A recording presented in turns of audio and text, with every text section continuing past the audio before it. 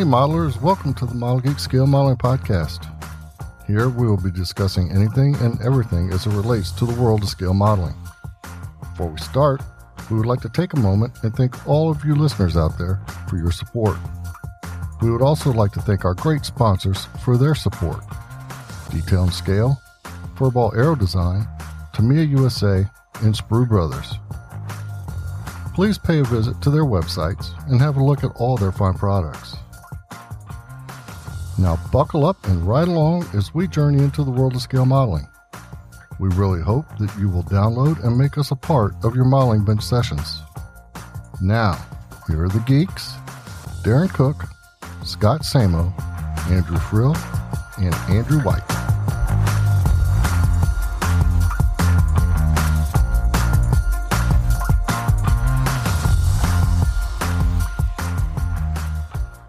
Hello and welcome to episode 36 of the MGPC. This is Whitey, your host for this go. I got D-Ran, Nemo, and Frildo in front of the mics, as well as an original geek, our OG from Horseshoe Bay, Texas, Gabe Rage Pincelli. Welcome aboard, Gabe. Hey, thanks. Happy to be here. Horseshoe Bay. I've never heard it pronounced that way around here. I was going to say, did he say Horseshoe Bay? He did. Horseshoe Bay. Oh, he's capable. All right. Happy That's to be not where here. you're originally from. You're originally from California, correct? Yeah, I'm originally from Poway, right. California. Then you got smart. Yeah. Well, so Gabe's going to sit in with us tonight, and we'll speak with him later, and he'll give us a rundown of his modeling, and he'll be joining in the conversations throughout the show and all that kind of stuff. Like I said, good to have you aboard, Gabe. Say hi to the folks, and just, whatever, a quick little brief howdy, and who are you, and what brings you here? Yeah, well, hey, happy to be here. Known Scott probably longer than anyone here. I think we originally met in maybe September of '93, something like that. Yep. So, Yep. Early 90s. Yep. Of course, that was while I was in flight school. So originally from California, then got to Texas as soon as I could, flight school, and here we are. One at a time met all you guys, and created quite a fine group of friends here. So Yeah, it's great. I was almost about the second to last member of the Geek Squad here. Took me a while to get an iPhone for whatever reason, but That's right. We've talked about our chat group on the air a couple of times, and it's been going over 10 years. Yeah, right. It's been a while. Way over that, because it was before I left Corpus, and I left there in 2012. Holy cow! So I think yeah, it initially started, I think, like 2011 or something, and then, but I don't think you came on board until maybe 12 or so. Yeah, it was around 12, 13-ish. Yeah. Right after I got out of the Navy myself and was working as a civilian guy for Boeing, I think. And, anyway, so welcome aboard. Glad to have you. Thanks. How's everyone else doing tonight? Good. Yeah. I saw Top Gun, so Checking the block. Yeah, but no spoilers. Okay. We were talking about it earlier, but we were going into detail. I won't do that. But yeah, I thought it was. I loved it. I mean, I loved it. I just the first one was better because it's the original. Well, yeah, it's hard to top that, but yeah. I mean, when you're like 14 or 15 years old and you see Top Gun, but it holds up. Yeah, you're like, right? Okay, that's kind of cool. I think I want to do that. And then everybody was like, no way, dude, not you. You're a moron. Okay. First, it does make me wonder, was the original better, or is it that you're seeing it through the eyes of a 14-year-old, and now you're seeing it through the eyes of a God knows how old you are? I'm not going to say. Yeah. An older dude. That's been in the Navy, A retired Navy guy, right? Right. I think that's definitely it, because, the original come out, and yeah, we're all teenagers. And, here it's been years of watching YouTube videos of Navy jets and guys with YouTubes, suckered to the side of their canopies. And, we've seen these perspectives forever, for the last, 15 years plus. Whereas, 1986, seeing footage like that, it was just not common. And especially if you're, I mean, it was somewhat common for us. We all went to air shows and stuff as kids. So to see a fighter jet passing you low and making a bunch of noise was kind of common. But for civilians, I know that's not a thing. And, so that's why the first Top Gun was just like, holy cow. And I can remember going to air shows in the months following the movie coming out. And, every Top Gun, the shows were crowded because the the Tomcat demo is what people were going for. And of course, Commander Snodgrass was flying demos about that time. So on the East Coast anyhow, so that guy could fly the hell out of that thing. God knows it left an impression on me.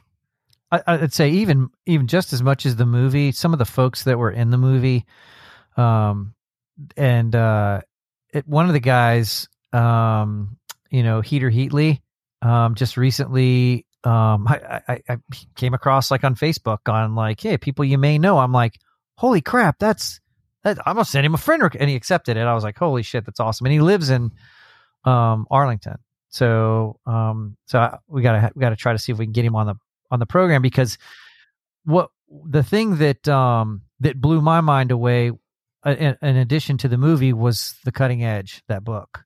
Yeah. When I saw that book, it's really the first book that I ever like begged my father to I think I got it for like Christmas or something. And because it was expensive book, and oh man, but the pictures are just, well, it was his photos in the California magazine that inspired the movie, the original movie. It's crazy, man. Well, it's crazy. I'm going to put myself out there and say, no, I was actually in the Navy when it came out. The original Top Gun. You're old. I know it, and I feel Grandpa it. Grandpa D. Rand. Hey, Grandpa D. Rand. Yeah, it was. And then I went to the Enterprise. That was my first ship, and it was right after the movie had come out. Geez. So it was a lot of my squadron mates. I was in HS6. If you watch the helicopter land at the end of the first one, they're Indians, and some of the guys I worked with were on the flight deck crew for the old, celebration at the end. And, it was pretty cool. And to see the new one come out, I thought it was great. I thought they did a great job. I thought they kept true to the original one, other than, of course, the flying scenes and stuff, which were way better than having a GRU 7 with the Star Wheel still in it, knowing it's all, fake BS. But, those flying scenes were not. I mean, there's some hokey stuff, but great movie, man. Anyway. I think it pretty much gets a geek thumbs up, though, right? Oh yeah, from all of us. Actually, all of them, all the geeks. It was good. I'll go see it again. I'll go with you, Whitey. Whenever, man. I'll go. We'll all go. I need to go find it in IMAX before it's out in theaters. DC, they've got one. We should go to DC and see the IMAX. All right, I'm going to go to the one in DC. Hell yeah! I bet they're showing out there at Uvar Hazy too. That IMAX. If they're not, they're crazy. No, I'm pretty sure they are. Yeah, man. But we got to we got to go get some cowboy hats, cowboy boots, and wear our bags. Wear flipped up collars, and we got to, stitch on just lightly, like patches all over the place. If you get on Facebook, there's tons of photos of people, like a lot of, it seems mostly overseas. I know I follow a page that they talk about flight gear and flight jackets specifically, and so people are just flooding that with, hey, I'm going to see Top Gun, and like they're hanging out in front of the poster with their whatever jacket on, it's kind of that's cool, kind of cool. Yeah, I mean, I wonder if it'll boost recruiting like the first one. Oh, Jesus, of course. I'm sure it will. Why not? My recent college grad son just went and saw it, and it's like, Dad's got me thinking. All right. There you go. Yeah. Oh, they need pilots right now. Yeah. Yep. So, kids, if you just graduated from college and looking for a fun job to do. Yeah. I don't know if it's fun the first couple of years. A challenging job to do. Yeah. Yeah. Fun. We'll talk about a little bit about fun too in that word in its context with modeling too. Yeah. I read a little article on that the other day that was pretty entertaining. Yeah. All right, geeks. What's everyone in work on? We'll start with our host or our guest rather, Gabe. All right. Well, I've been working on the Meng Growler, and actually, I'm digging it. Having a good time building it. It's not perfect by any means as far as kits go, but it's funny. Sometimes you enjoy the imperfect kits every bit as much as the shake and bake Tamiya kits, if it's a subject that, for whatever reason, you've decided to be passionate about. In this case, it's because I actually put everything else on the back burner because a very good friend of mine who I used to cycle with back when I was in college, he was just diagnosed with a rare form of non-Hodgkin's lymphoma, and he lives near Whidbey Island. Huge aviation photography guy. In fact, I should probably plug his photography website at some point. What was that, Whitey? I said, by all means, go ahead. Yeah, plug his. It's joemanhartphotography.com, and I'll tell you what, we'll put that in the show notes too. Yeah, if you send it to us, we'll put it in the show notes before we release the episode, and folks can go check out his work. Yeah, it's amazing. He's on Instagram, and he's got a website, and you'd be amazed at his photography. But either way, he's a huge growler nut. So this other guy who used to cycle with us as well, we all three of us, we cycled and road raced and built models together, the three of us. And so this other buddy of mine, Cliff, he and I are kind of doing a mini group building growlers at the same time to kind of try to motivate Joe and help him keep his spirits up. So we're doing multiple times a day. We're texting a little group text with updates on our growler builds just to kind of keep Joe's spirits up. So that's why I'm doing the growler. I sidelined everything to do it, and I'm enjoying the heck out of it. Actually, it's a neat kit. Like I said, it's not perfect. They've captured a lot of the differences really well, and they've missed a few of them, but nothing that's hard to fix. Are you keeping a log for the rest of us? I am, as a matter of fact. I'm trying to your gouge. Yes, much like the A4 gouge that we've discussed. I'm gonna actually have some good gouge for this, and most of it will be applicable to any version of the Meng Super Hornet. To kind of help you through build sequences and corrections, or how to make things work out a little bit better. And I guess folks through that build. One of the big ones is that mating area from the fuselage, the forward fuselage to the rear fuselage. That's a little hokey right there, but it's not too hard to overcome. No, it's not. And then the key is knowing that it's there before you glue anything together. If you know it's there, you can easily correct it before you glue it together, and it's not a big deal. Right. So that's a biggie, and completely altered the assembly sequence on most parts of the fuselage and wings to come up with better solutions for getting things to fit. So. Well, I'll tell you what, that shit works, because there's no way I would have been able to build my Hasegawa Hornet without the few tips and tricks that you gave, especially with the nose. I mean, those things are. I can't imagine. I probably wouldn't have built it, because it's just that step was so huge on the nose, and just cutting those couple of the couple of spots on the forward fuselage so that you can allow to just kind of squeeze a little bit with a clamp, and boom, there you go. It's so that I just wish the flaps were a little bit more solid with the attachment points. That's the only thing. I didn't have real issues with the gear, the vertical stabs, but holy geez, the nose wasn't a big deal, because just like you said, if you know what to do ahead of time, then you can plan for it. Right. It's oh shit, what is this? If I only would have. Yeah, that relief you're talking about. Whitey and I were talking about this a while ago with the A4. Just knowing about that relief on the back of the fuselage before you attach the wings, or putting the little leading edges in first. I was telling Whitey, my J over here, I wish the hell I would have asked before, because I've done so much sanding now. I got to do so much rescribing and stuff on those leading edges there against the fuselage. It's not even funny. So, that gouge is priceless, man. It's amazing how much easier you can make some of these builds just by altering assembly sequences and making small modifications to the parts before you put them together. And it virtually corrects most of the problems that make the kit difficult to finish in the end. But so I'm working on that. I guess the other big thing I got going is the Tamiya Phantom, but it's sidelined while I build the growler, and then I'll go back to the Phantom. Nice. All right. So that's what I got on the bench. D-Ran, what you got? What are you in work on? Well, an A4, I hope. Yeah, I am actually. So, talking about sidelining, I did it, and I guess so many freaking squirrels running around my desk right now. Thanks, Scott. You've taught me the way of the squirrel, my friend. No. I did. Sorry. So Scott's fault. it is. I blame everything on Scott.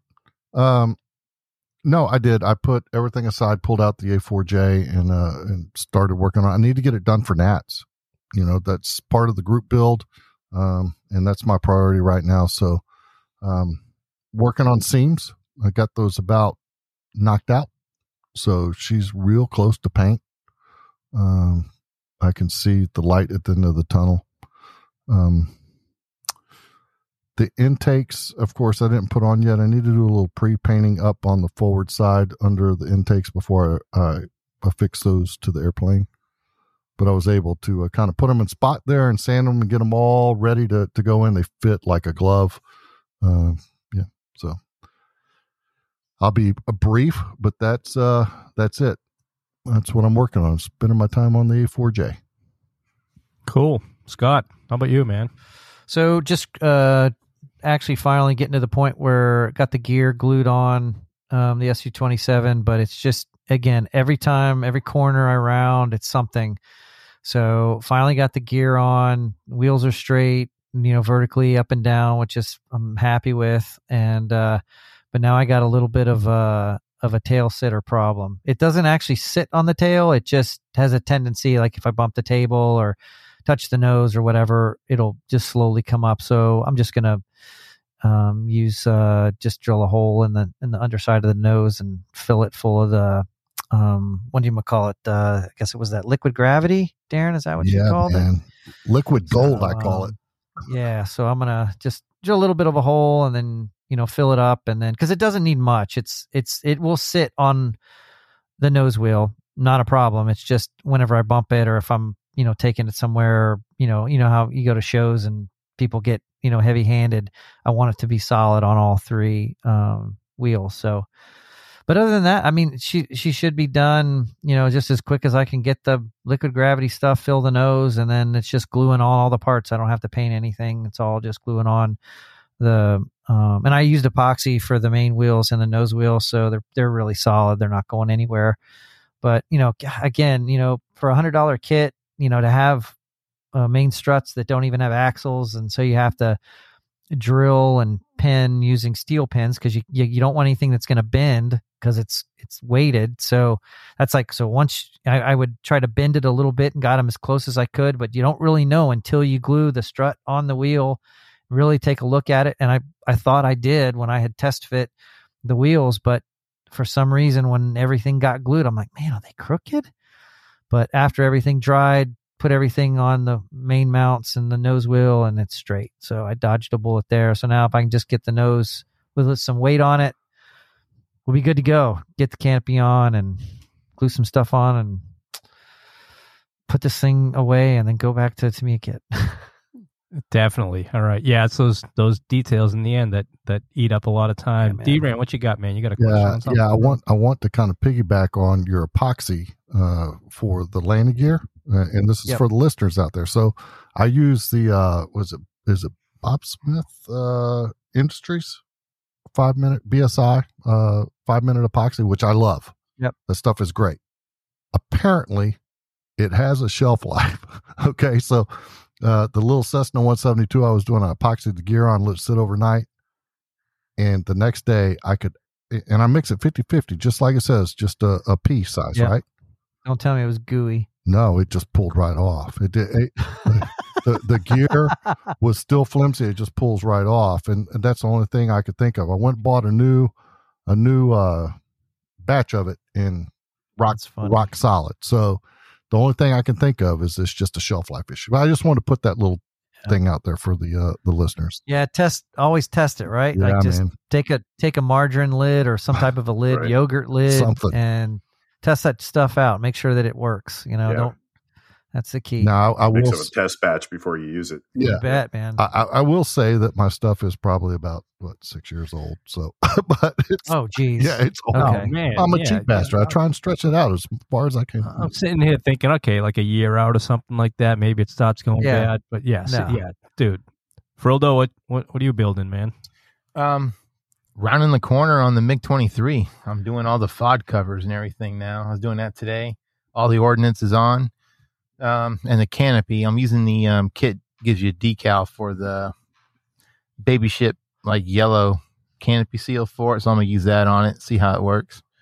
And I finished up my Sherman the other day. So the Sherman for the Triple P's build is all done. I saw that, man. The Triple P guys went nuts, dude. They said that they kind of accept you as an armor builder, didn't they?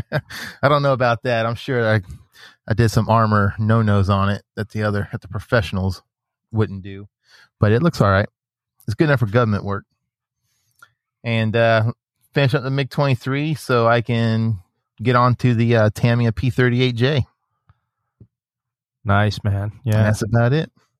You're like probably the first one with a P-38J running around outside of the folks out there on the west coast of Tamiya, right? Really? I don't know. I mean, they're not in stores yet. Well, Andy has one, but I guess he's in Arizona. So for someone outside the industry, let's say. Yeah. All right, man. I'm in work on I'm also in work on an A4. I'm gonna do a A4M as a Brazilian AF1. I've talked about that in the last episode, and let's see. I'm about done with the cockpit. Got done painting up the details on it. Dry brush, picked out the details with a fine brush, some of the knobs and whatnot. Pretty much keeping it out of the box, man. I'm not going to go nothing crazy here. I'm even using the kit seat, which is pretty narrow, to be honest with you. I wanted to put a pilot in there since I'm using the kit seat because it's not very well detailed. So I had to dig through my box of pilots to see who would fit in there, and I found an old PJ Productions pilot figure that would fit in there. You know, it's 1/48 scale, so he's a small guy. He's Brazilian, so there you go.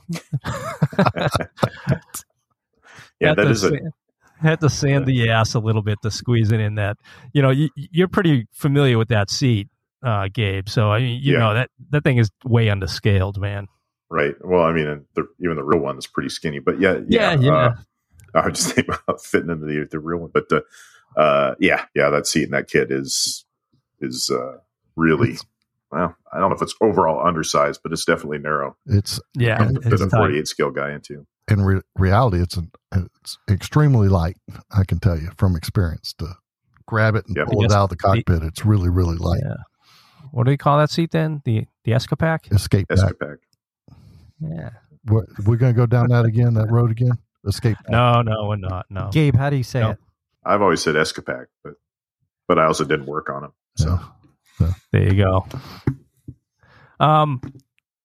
Let's see. You know, I was kind of thinking about that too. You know, when that airplane was designed, you know, you're not talking about guys that are our size anymore. You know, I mean, you got to go back to like what, the early 60s, 50s, late 50s, early 60s when those seats come out. You know, I can remember there were definitely size and weight limits when it comes to being a fighter pilot / attack pilot. So, dude, I had to gain freaking weight to ride the Nacy seat. I checked in Kingsville, and they were like, "What do you weigh?" And I'm like, "I don't know. I think I weighed like 160 pounds." And they're like, "Yeah, the seat limit. I think it was like 150 something." Yeah. So they're like, you need to gain some weight, because you're going to freaking break your legs if you ever have to eject. So they did. They weighed me like in a month. Yeah. I was stashed for like 2 months or whatever. Bulk up. They told me I had to. So I was going to the gym and eating more, and I did. I put on probably 10 pounds. But, you know, for me, that was to go from like 160 to 170. It was, you know, that was hard. Well, it's good to hear everyone's working on stuff. You know, the work-life balance is working out. We're getting our time at the hobby bench. Not being consumed by too much real-life stuff. That's excellent. Before we go to news, let's go ahead and hear from one of our sponsors, Detail and Scale, Rock Rozak and Bert Kinsey. Let's see what they have to talk about. Hi, Model Geeks. Rock Rozak of Detail and Scale here to talk about our latest book, Attack Aircraft of the U.S. Navy and Marine Corps by Bert Kinsey. At the end of World War II, the Navy combined the missions and capabilities of the Scout dive bomber and the torpedo bomber into a single aircraft. and the A designation for attack aircraft was born.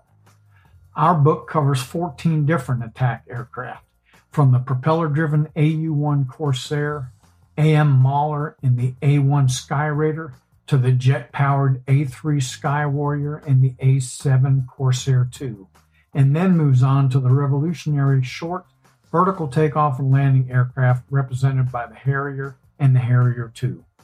Also included are the legendary A-4 Skyhawk, the supersonic A-5 and RA-5C Vigilante, and the all-weather A-6 Intruder.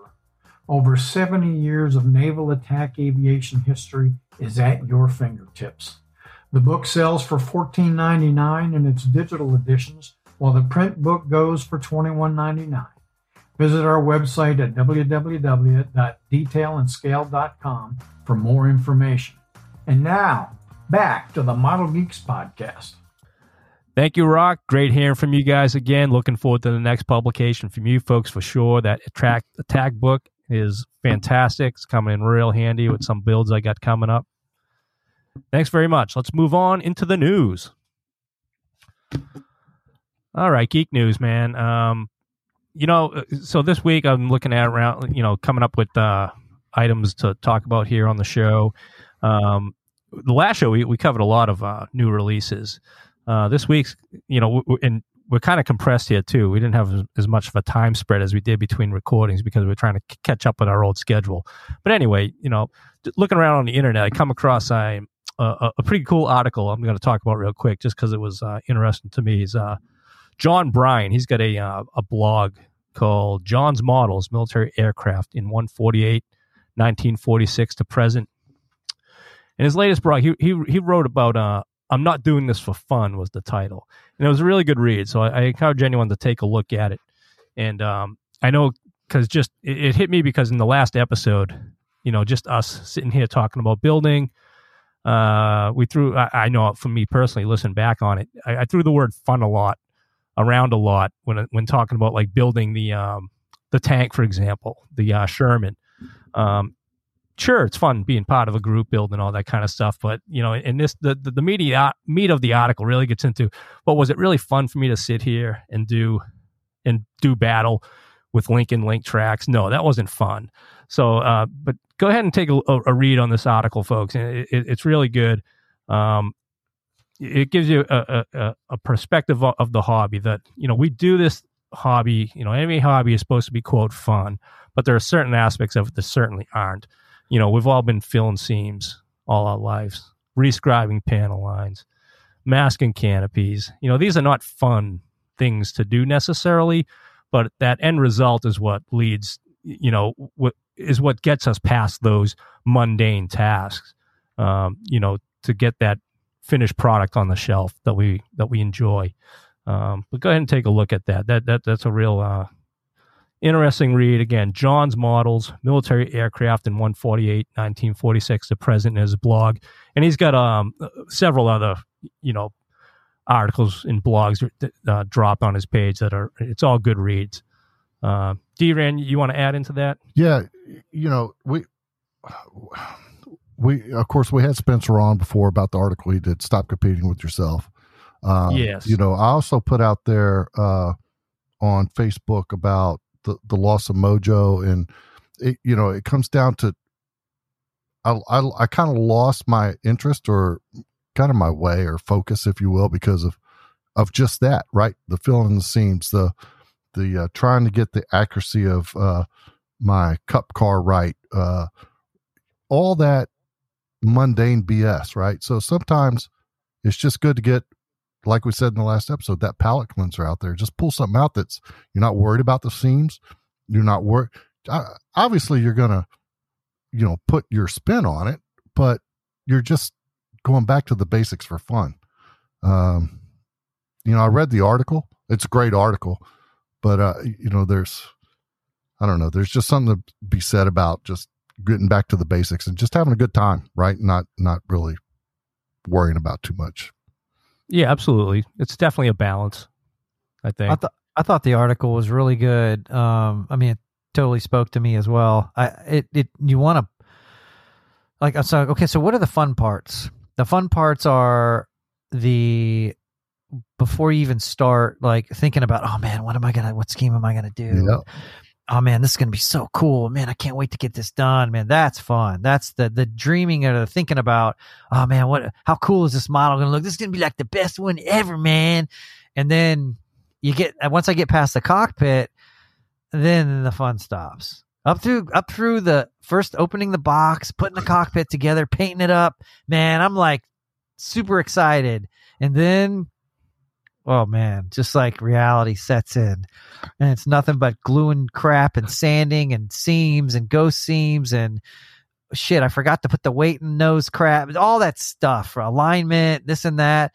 And then once you get it put together, and then, oh man, okay, I've rescribed it or repaired, panel lines or whatever, whether raised or recessed, and then I start painting again. Oh man, then that's fun again. Then I'm all excited, and then I get the decals and clear parts, and I'm like, screw this crap.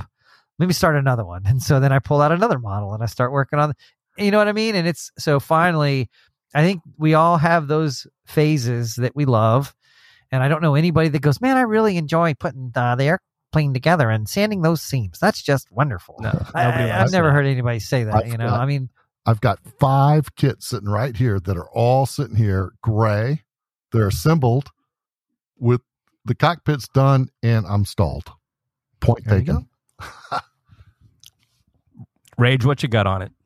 Yeah, I mean, that article really got me thinking about the whole thing, just like Scott was talking about. But, if I break it down, honestly, sometimes I can't tell you any one specific step, in the process of building a model that I would ever call fun.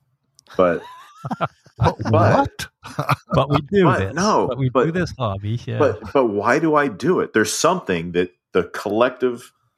this collection of tasks, none of which are individually fun, somehow end up in an enjoyable process. And I don't know. For some people, it's the process. Some people, it's the end result. But I'm not sure what about it is fun, because virtually even the parts of it I'm good at, I'm not sure I would call, filling seams or scribing panel lines fun, but I sure as heck get a lot of satisfaction out of it once it's done. Yes. Exactly. And that's talked about in the article a lot, is the satisfaction aspect of the hobby. The end result, when you take it and you put it on your shelf and you say, look at that. Yeah. Because I think that's the moment. The opposite or the alternative of having fun the whole way through the build, because you're not worried about seams and you're not worried about anything, then your finished product you're disappointed with. And that happened to me on a couple of occasions where I'm like, nope, I'm just going to build it. I'm going to have fun. And I did, until I put it on my shelf and I'm like, that looks like crap. Yeah, that's the worst, is when you step back and look at something and you go, wow, that is just awful. I have 2 models, two models that are recent models that are in my case, because they're done, but I'm like, I can't believe that's mine. I'm like, that was weak. That was not good effort. And that's a worse feeling than, well, I'm not having fun sanding the seams, because I know that in the end it's going to be the reward at the end of the journey it's completely worth it. So yeah, I'm with you. Yeah, it's funny. I don't. Sorry, Whitey, you were about to say something. No, go ahead. I mean, it's. I don't know if it's the journey, if it's the end result, if it's looking at it in the case. I don't know. I couldn't tell you. And maybe sometimes it's a little of each. But what drives me and gives me satisfaction and such out of this whole hobby. I don't know. Sometimes I guess it's fun. A lot of the time it's not. Well, we toss that word around a bunch in the hobby, and when you put the brakes on and look, it's exactly this. You go, wow, that's really not fun. And someone outside of the hobby would probably hear this and be like, what the hell do you guys do this for? My wife says it all the time. She comes in, she hears me bitching and moaning about, oh, Jack, what freaking piece of crap. She's like, why do you do this? I'm like, whoa. It's that satisfaction, though. That's the key word there, I think. At least that's what I got from it is that. That's what jumped out at me. It was like, yep, that satisfaction in the end is I guess what we're striving for, Right. So anyway, yeah, it was a good definitely a good perspective, so thanks for that, John. Other news that I came across, I saw a post on Kinetic's Facebook page. I know about 2 years ago they announced a 1/72nd scale C-17, and on ARC a thread got reignited last week because these guys said that they're going to make an announcement at NATS regarding this kit. So whether or not I know it was shelved for a while because they were going through some engineering issues with it, because obviously it's going to be a big model. And but apparently they've either got everything ironed out and they're going to announce it's coming, or they got or they haven't made any progress and they're going to announce they're canceling it. So one or the other. Either way, it's not a 148P3. So come on, Kinetic. Let's see. In new kits on the streets. Again, we covered airplanes a bunch last time, so I'm going to talk about some armor stuff. This company, Gecko Models, fittingly enough, we are recording, what is this? The 8th of June. So D-Day was 2 days ago, the anniversary of 78 years ago. And Gecko Models, they released 2 items in 135 scale related to the Normandy invasion. And Normandy beach obstacles being one of the items. They have those the Telemine logs and those the hedgehogs, which they have the box labeled hedgehogs. And when I think D-Day and hedgehogs, I'm thinking Sherman tanks with stuff welded to the front. But I guess that was also what they called those beach obstacles with that, like angle irons that are welded together in various shapes to impede traffic and whatnot. So they have a set of those coming out. So anyone that's diorama minded in that regard, there you go. And Gecko Models, they also got a 135 British landing craft coming out as well. Frildo, what you got, brother? It's interesting you mentioned that about D-Day, right? So it was Tuesday. So it's Tuesday morning. I get up, I'm like, oh, shoot, it's D-Day, So I go put on the History Channel, and they had one show on it for an hour from 8 to 9. And that was it. And after that, it was American Pickers. And nothing else on either the History Channel or the Smithsonian Channel about D-Day. So you're watching The Longest Day, or was that your own recording or your own? No, I was watching that on YouTube. Oh, what about American Heroes Channel? Wonder if they moved it all over there. Yeah, on there. Yeah, no. Like that was the third one that I went to, and I'm like, how the hell? Well, that's they not sad. have anything? That's just a weird and sad on their part. Then, and then I had a buddy of mine, an FV I used to fly with, and he said that he asked some junior sailor or something. He's like, hey, what is significant about today? And the dude didn't even know. He's like, I don't know, Tuesday. And he was like, man, you guys not know anything? Yeah. So it's my daughter's birthday, so I always remember it that way too. It's always easy to remember. No, I'm with you there though. A couple of years ago, what was it? The 75th anniversary was huge. Of course, they had, they have a big celebration. Celebration is probably the wrong word. Commemorations each year over in Normandy. With the last one, the 75th, being huge because, sadly, a lot of these veterans are that was probably really the last hurrah. For the 80th, we'll see in a couple of years. I know for myself, I was thinking about the 80th coming up, and so 2 years out. I've had a C-47 sitting in the stash forever, and I have this idea in my head to do I want to do that scene in Band of Brothers when they're just getting ready to gear up and get on the C-47s. And, I've gathered the research materials and the markings and all that kind of stuff, the figures, and I just need to get my butt in gear and build the thing. And I think that'd be something I'd love to have done for the 80th anniversary year of the invasion, because probably a lot of shows will have that as a highlight as well, as a theme rather. Is that the trumpeter kit you got? No, I got the monogram one. Oh, do you? Yeah. The trumpeter one looks nice. The cowlings are obviously a little hosed up, but there's fixes for those out there. Yep. There's replacements one for it. I understand it's a pretty decent kit, but I just don't want to invest more money in a kit that, when I already have the monogram one's pretty decent. Yeah, I actually picked it up here not too long ago with the correct cowlings, the resin cowlings to go with it. So You picked up the trumpeter one? Yeah. Okay, yeah. How's it look, man? It looks good. Yeah, next time you're over here, you can take a look at it. But yeah, no, it looks sharp. I'm looking forward to building it for the same reason, man. Band of Brothers is one of my favorite movies of all time, or series of all time. So yeah, that's. I can't wait for the second one to come out with the that they're working on now about the air war. That's going to be awesome. Yeah. Gabe, did you have something to add? Oh, I was going to say, hasn't Justin built both of those kits, both the monogram and the trumpeter? I think so. Yeah. So you could ask him. Yeah. Let's see what the. I know years ago I picked up that C-47 with the building a D-Day thing in mind, and I broke it out the other day to take a look at it, and I forgot that I'd already removed the rudder for some reason. So now I have to mess with that. I think I wanted to angle it or something. Wish I hadn't, but it's what's done is done. If I ever turn to a life of crime, the first thing that I steal is at our local VFW here in like that back little room they have a huge lithograph of that scene right before they're getting ready to board the airplane. They're all like putting on, like giving themselves mohawks. And I think that the name of it's called, like the calm before the storm. Yep. Yeah, it's cool. And it shows them getting ready to gearing up to go. Very painting, yeah. Right up the road here up in, I believe it's in Carlisle, they've got the museum. It's got all of Captain Winters, Major Winters gear and stuff in there. There's a whole little museum there set up to the 101st from. He lived right up in that area. Yeah, it's pretty cool. Definitely. Remember, he's a Quaker. They don't want no Quaker leading them into battle. All right.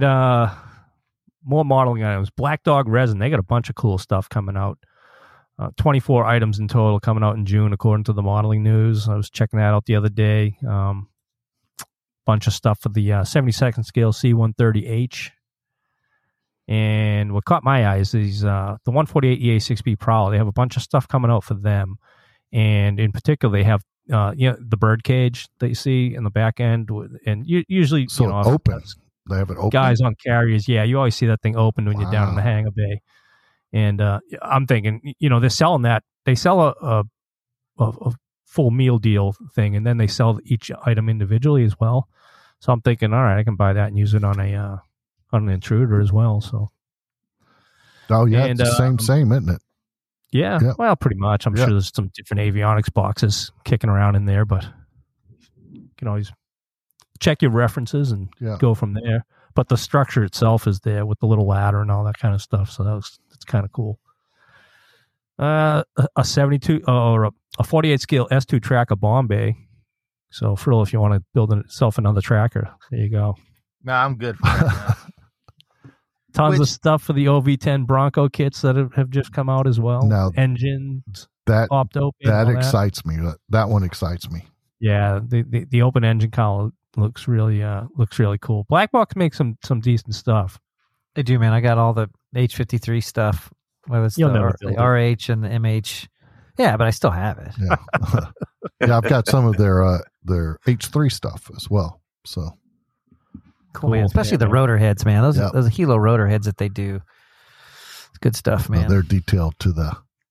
They jam in the detail on those rotor heads, man. That's cool.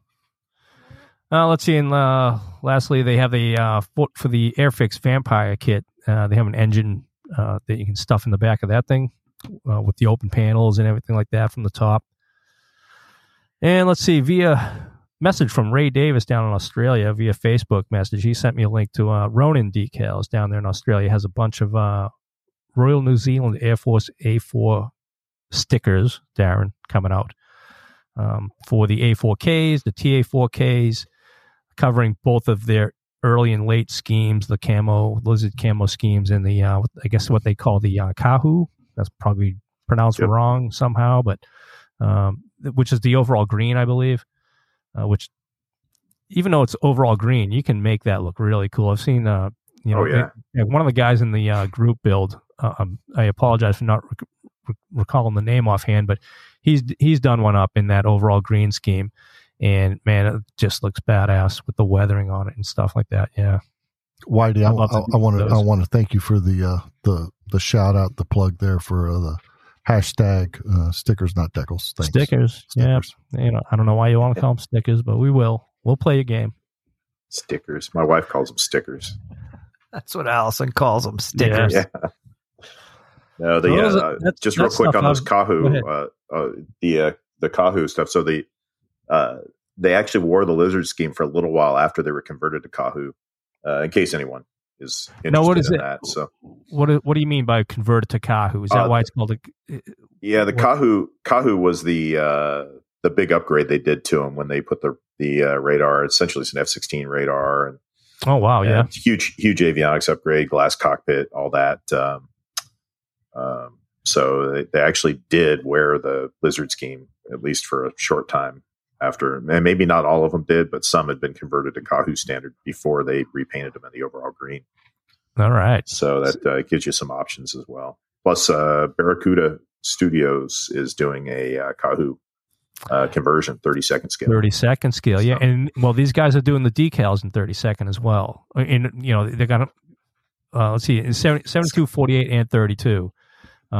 So, folks, you can see why we keep Gabe around. He's a repository of knowledge when it comes to, okay, Gabe, I have this kit. What block can I build from this? And boom, you're going to get the info. Okay, how do I need to make it fit? And Gabe's like, oh, hold on. Let me flips through. Okay, here's what you have to do. Cut here, snip there, a little sand here. Yep. And it goes. Makes your life way easier. And we're just like, oh my God, it's everything. Just knows everything. At least I'm useful for something. Wasted penguins on my iceberg. Gabe, you need to seriously think about a tips and tricks book. I'm just saying. Not a bad idea. Not a bad idea. Sitting around the hotel rooms when you're on those road trips. Just not a bad idea. Bust out the iPad and do some typing. I'd buy the damn thing for sure. At least we know 4 people will. There you go. Well, 5. 2. Right. Give me 2, Utah. Give me 2. It was just last week I was hitting you up for gouge on the F-16N questions I had last week. Answered right away. Boom. It's kind of scary, isn't it? You're like, well, I'm just going to ask Gabe. Yeah, and he knows. On a handful of subjects. I know a lot about a little and a little about a lot. But capitalize on it, shipmate. Capitalize on it. All right, new kits. What did we pick up this week? Before you move on to that, I was going to say, what other stuff have you guys seen out there? Yeah, Furball's got a new Pacific Air Force's F-16 sheet coming out with like a gazillion options. Yes, he does. It looks really cool. And another one, I don't know if you guys have seen it, and maybe you've mentioned it on previous episodes, but I just saw that Wolfpack is coming out with a 48 scale SH-60 Bravo. No kidding. It's going to be the Italeri plastic plus the the Skunk model. You remember Skunk Models did did they do a Bravo? I think they just did I know they did the Jayhawk. Yeah, I think they just did the Hotel and the Juliet. Yep. So some of the parts that Skunk Models did for the Hotel, which is the corrected doors and pylons and such, they're going to incorporate that with the Italeri Bravo kit plus some additional resin and photo etch. And they're coming out with the Bravo. Man, Gabe's so good with his freaking aircraft knowledge. I ask him H-60 and H-53 questions. I'm like, hey Gabe, what's the whatever on the 60? He's like, oh, don't forget the blah blah blah. I'm like, oh shit, yeah. Oh. Let's throw that. Never mind that I flew the damn thing.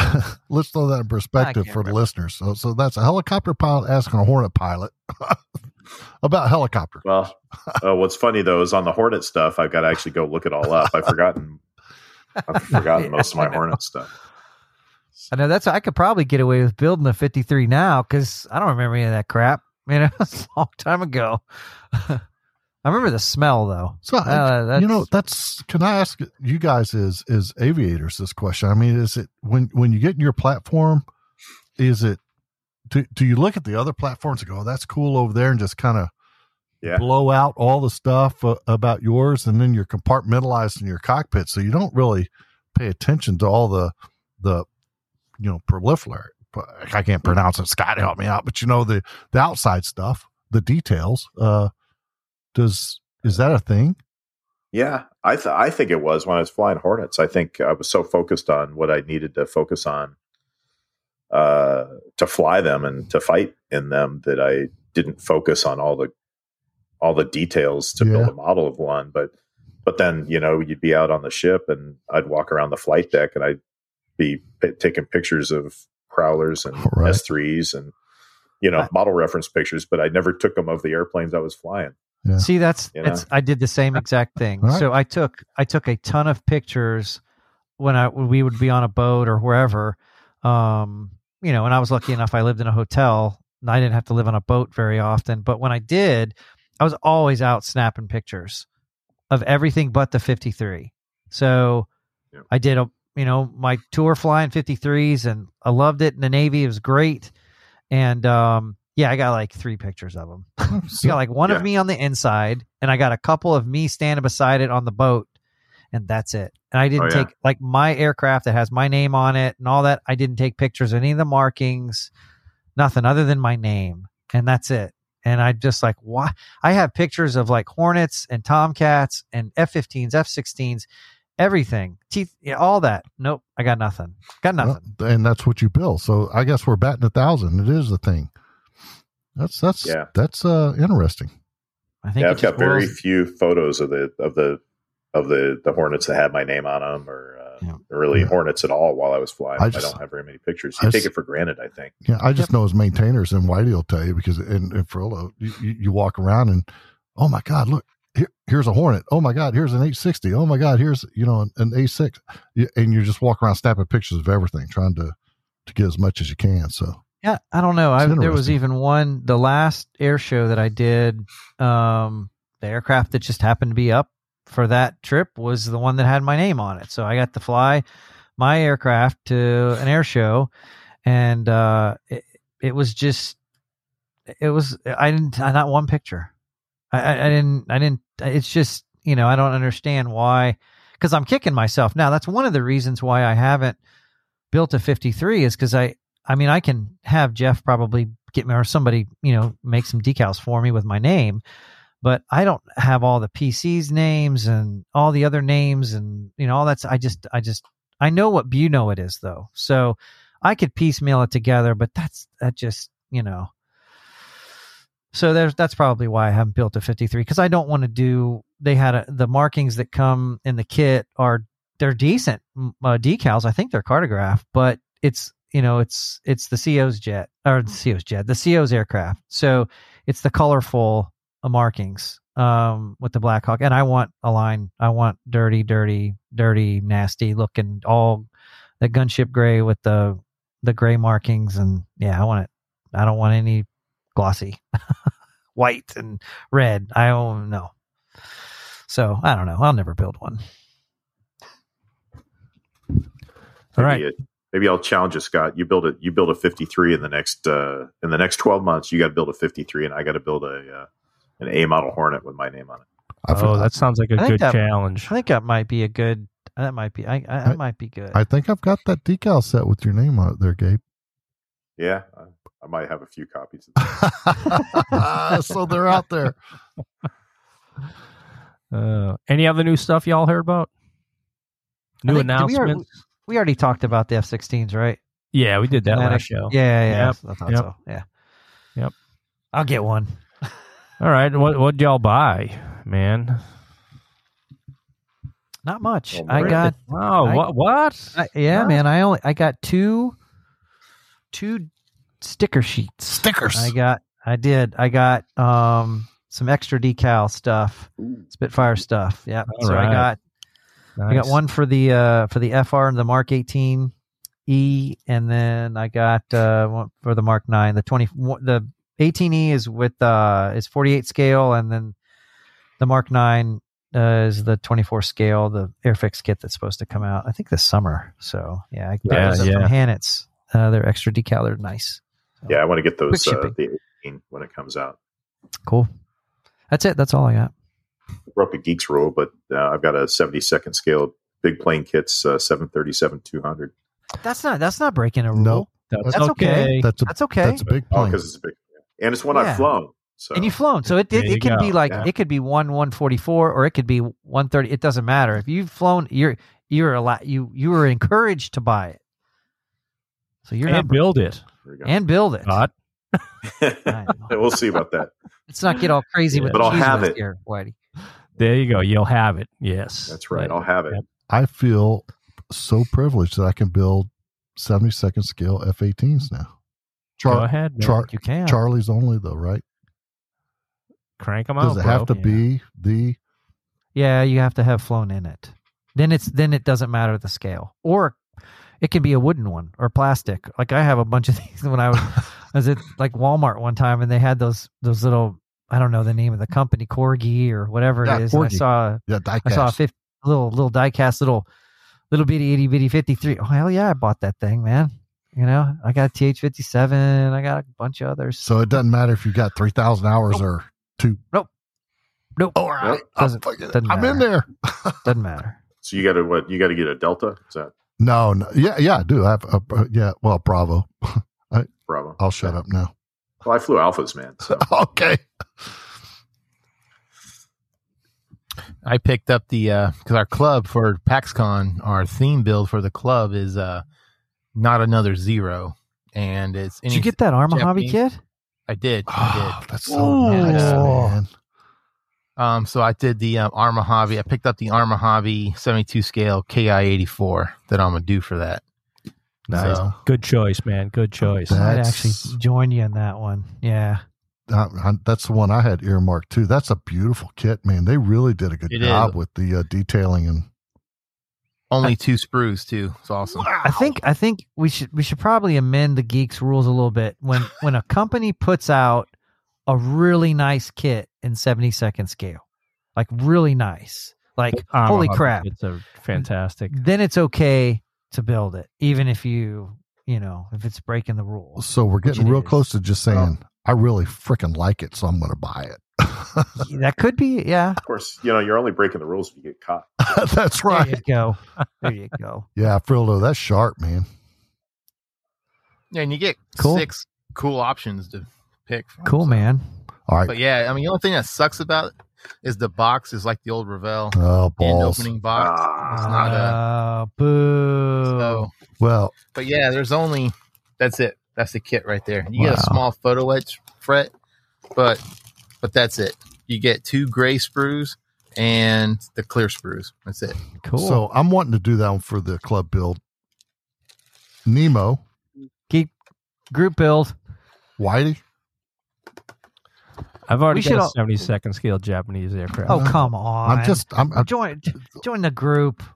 I'll buy one for you. Whitey avoids he avoids group builds now like Hey, that would be crack pretty hookers, cool man. though. I if do. if Darren, Frill, Whitey, myself, if we all built those little, man, that would look pretty neat, man. But we got all Have them do sitting so there. there's 6 different variants you can do in there or markings. So we have to all Yeah. do separate. We got to figure Something out different. Yeah, so I agree. Something different. Yeah. and then we can have like a geek display too. you know? Yeah, man. I'm Oh down. my god! All I'm right, down. all right. Yeah, I'm not. Yeah. I'm not the one volunteering to do that last scheme right Oh there. man, with, that's just blotch, yeah. blotch, So blotch, someone blotch, else blotch. can jump on that. Easy. Someone else can peasy. jump. oh, that's got Grenade. Scott written all over it. Yup. Nice. Easy day, man. I want to do the stripes on the tail. I'll do I the enjoyed green it one. when I built my 32nd scale one. That was a nice build. The haven't- Hasegawa kit. Yeah, I have an oh by the way. Am I allowed? I guess. Throw it in there, man. So I finally got my freaking little the airbrush with the little mini compressor. Look at that. From, All right, from so- Spray yeah. Gunner. I got it from I can't neat and something neat hobby or whatever, and they finally shipped me the this little connector piece that they failed to send me, just accident. So they dropped it in the mail, got it to me in a couple of days. Looks like just And, a little aluminum block with some threads in it. It connects the airbrush to the to the compressor, and each one I have 3 of the batteries. Each battery lasts about a half hour, And while I have yet to spray with it, I take that back. I sprayed some just some alcohol through it, and holy crap, it's probably about 15 to 20 psi. And sprays really nice. So we'll see. We'll see. Do what? That's the needle size. That I don't know. But it's pretty fun. I could do hairlines with it when I was painting on the paper. Can you change them out? They got different tips, and I'm sure you could. Yeah, I wouldn't though. This is just like a demo. When when I got it, so when we go to Nats and I got to do the demo for the TPS scheme, I don't have to schlep my freaking compressor and all my stuff, so I can just practice here. Good thinking. Someone at one of the club meetings was saying that there's an adapter you can get where you can use your own airbrush, like you have a different airbrush. I think that was El Presidente. I think it was. I think he got one for his, didn't he? Yeah. I know that little metal adapter that they sent me, and I haven't tried to screw on, one of my own airbrushes, but I'll try it. I didn't really think about it. I just kind of like, well, I'm just going to use it to, travel with and take up a lot less room, and it seems to spray pretty well. So it's just same thing. You take care of it, and it should be all right. Send Darren the info on that. Maybe we can toss that in the show notes. Sure, so folks, will do. If people are interested in checking one of those out, buying one or whatever, they can do that. Will do, man. New kits. All right. So, Gabe, we covered you already. Did you buy some new stuff, man? Or yeah, the 737.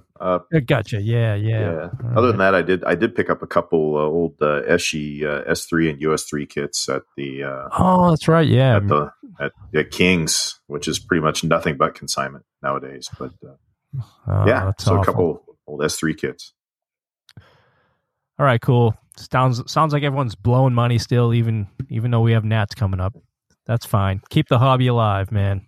I know I'm getting ready to sell a whole bunch of kits on eBay so I can have some. So you can go buy Nats more money, kits. So I can buy more kits. Is that a little dumb, ironic, whatever choice of words you want to use? Man. Yeah, whatever. It's gonna be cool. Speaking of which, shows and contests. So in the weeks leading up to Nats, there is no slowing down of local shows and contests either. Weekend of June 18th, which would be, this episode is going to drop on the 17th. So tomorrow, the weekend of June 18th, we have several shows kicking off around the country. ScottCon, no relation. ScottCon is kicking off down there in Warner Robins, Georgia.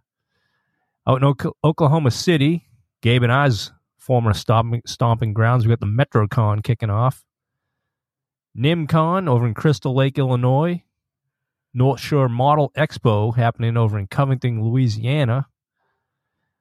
And then the following weekend, June 25th, is PamsCon in Plant City, Florida. And SilvaCon 2022 in Sacramento.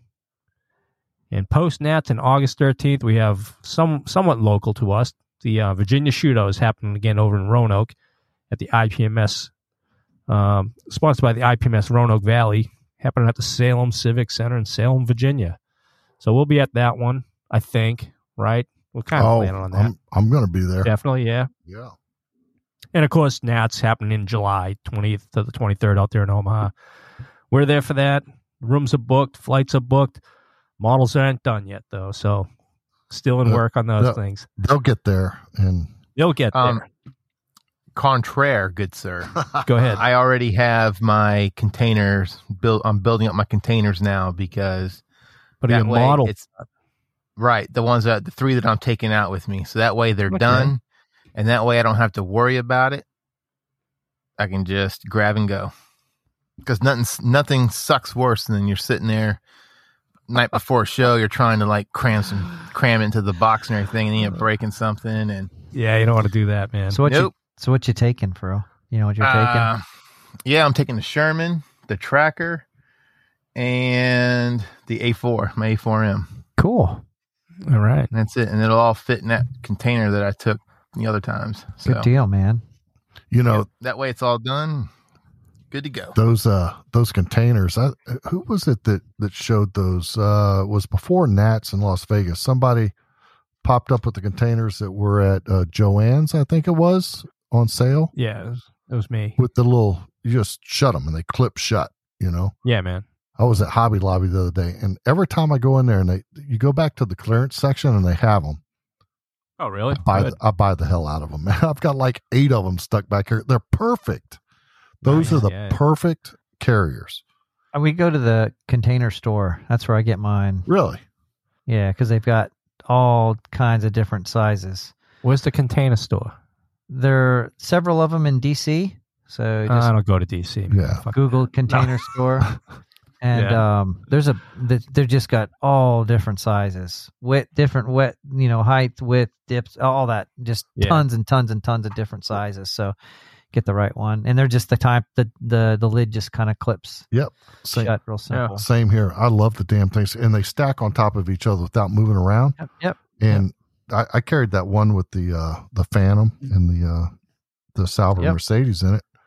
And I could literally carry it like a suitcase, and that stuff was not going anywhere. It was great. Oh, the key, Justin and I found out the key is once you put the model in your case, when you close the lid, just have like I don't know how I would call it, but it's a piece of foam that like a column that attaches via, I don't know, whatever you want to use, like double-sided tape to the inside of the lid. So when you put the lid down, it kind of just gently touches the top part of the model. So it's not going anywhere. Yeah, I glued mine with hot glue. Hornet. Yeah, hot glue, whatever. Yeah. And that's that. But it's that piece on the top. That's the key. I can't do that for the tracker because of the wings.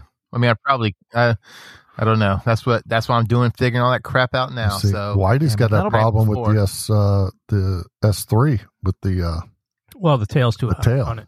Same So I'll put that in the deal. It's lab. just way too high. Put it in the lab if you're driving, man. I don't know. I don't want to be responsible for that. Nah. Or the tracker there, Frildo.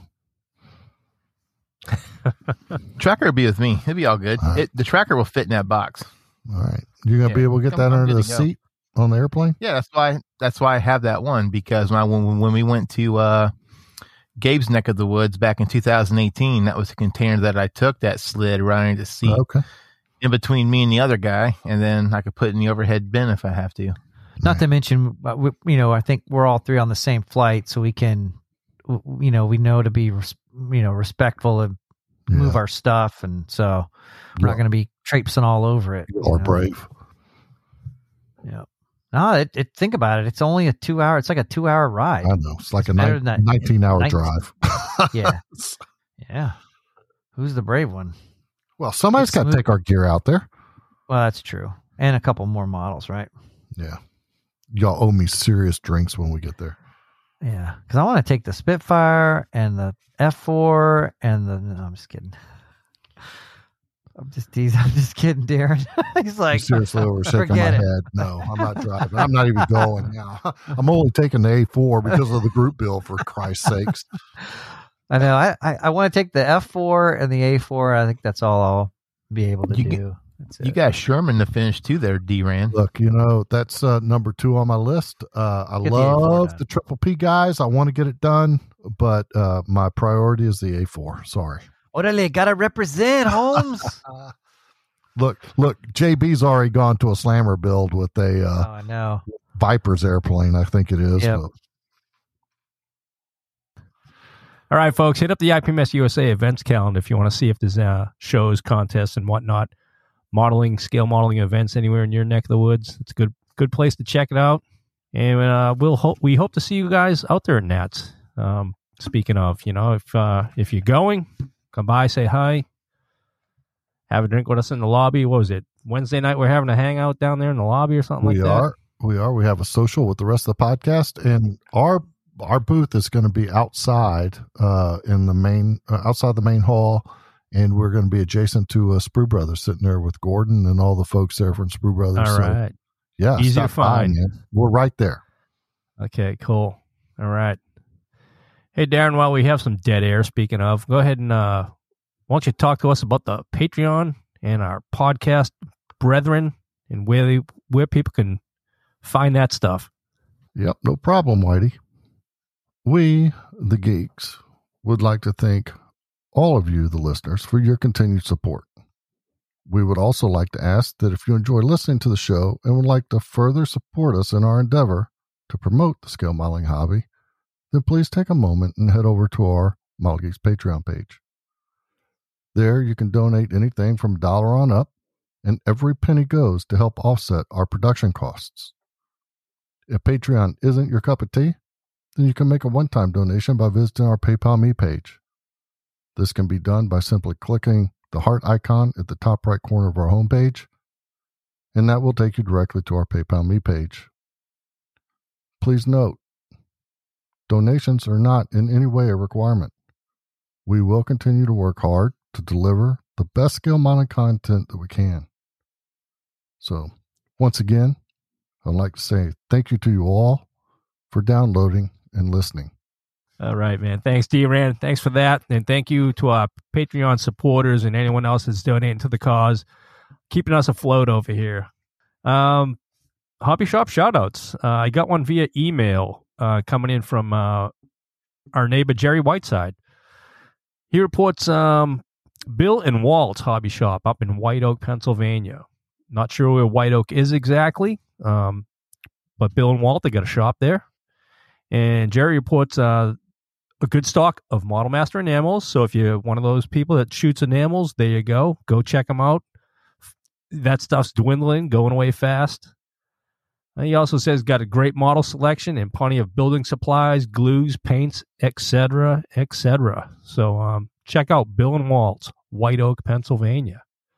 Thanks for sending that in, Jerry. It's funny, the email that you sent came right when I was doing the outline. I was racking my brain to find a Hobby Shop shout out, so perfect timing. Gabe, you wanted to speak about a shop as well. Yeah. I just want to give a shout out to Rudy and Danielle at Lionheart Hobby in Kyle, Texas. Rudy used to be part of the old crew up at King's. He's opened his own shop now. And just doing a tremendous job. It's still a very small shop, but it's amazing. At least the quality of the selection that they already have, and they're growing rapidly and adding new kits, new lines of product and supplies. And every day there's something new. Their newsletter comes out once a week, and there's just more and more new stuff. And one of the things that Rudy is especially good at is reference material. He's got a tremendous selection of books and magazines and things you wouldn't even know existed unless you go in a specialty shop like that. So again, Lionheart Hobby in Kyle, Texas, just an amazing place. Awesome. Yeah, I'm looking forward to visiting the place when we get down there for Nats. In 2023, we're heading that way. So yeah, definitely. Yeah, it's very close to where Nats is going to be, within probably 20 minutes of where Nats is going to be in San Marcos. Yeah, and I just just second what Gabe said, and I mean Rudy and Danielle, they have a great they have the hobby shop's just absolutely fantastic. It's not just the stuff that they have, which is like Gabe's, it's just awesome. But they're just such great people, and that's. I just wish them all the best. I mean, I'll drive all the way from Corpus just to see them because I think we're going back home for Thanksgiving. I will go to Lionheart. I'll do the 4-hour drive. Well, I'll meet you there. Yeah, absolutely. I'll meet you there. Yeah, there's some Geeks rule anyway. I have to adhere. Yeah, to, something like that. Something like that. But again, and Scott said it, I said it, but just amazing people. Both Rudy and Danielle, they're just amazing, wonderful people to even just go spend a little time with and visit with.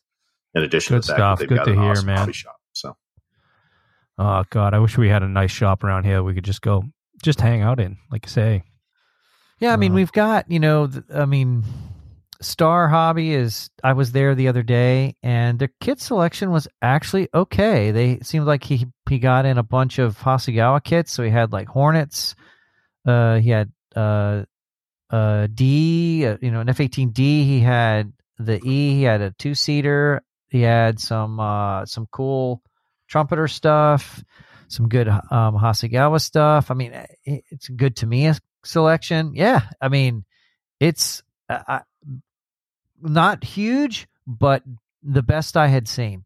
Again, unfortunately, I had all the new stuff that he had, but it was decent. Yeah, a shop doesn't have to be huge to pack a punch. And man. he had really good supply selection. I mean, he's got all the new LP line from Tamiya, all the other, standard acrylic Tamiya paints, all the spray cans, lots of glues and tapes and putties and stuff like that. So, while it's not King's or Lionheart, it's still an awesome shop. And if you're in the neighborhood in Annapolis, just go swing by and say hi. Yeah, nice. All right.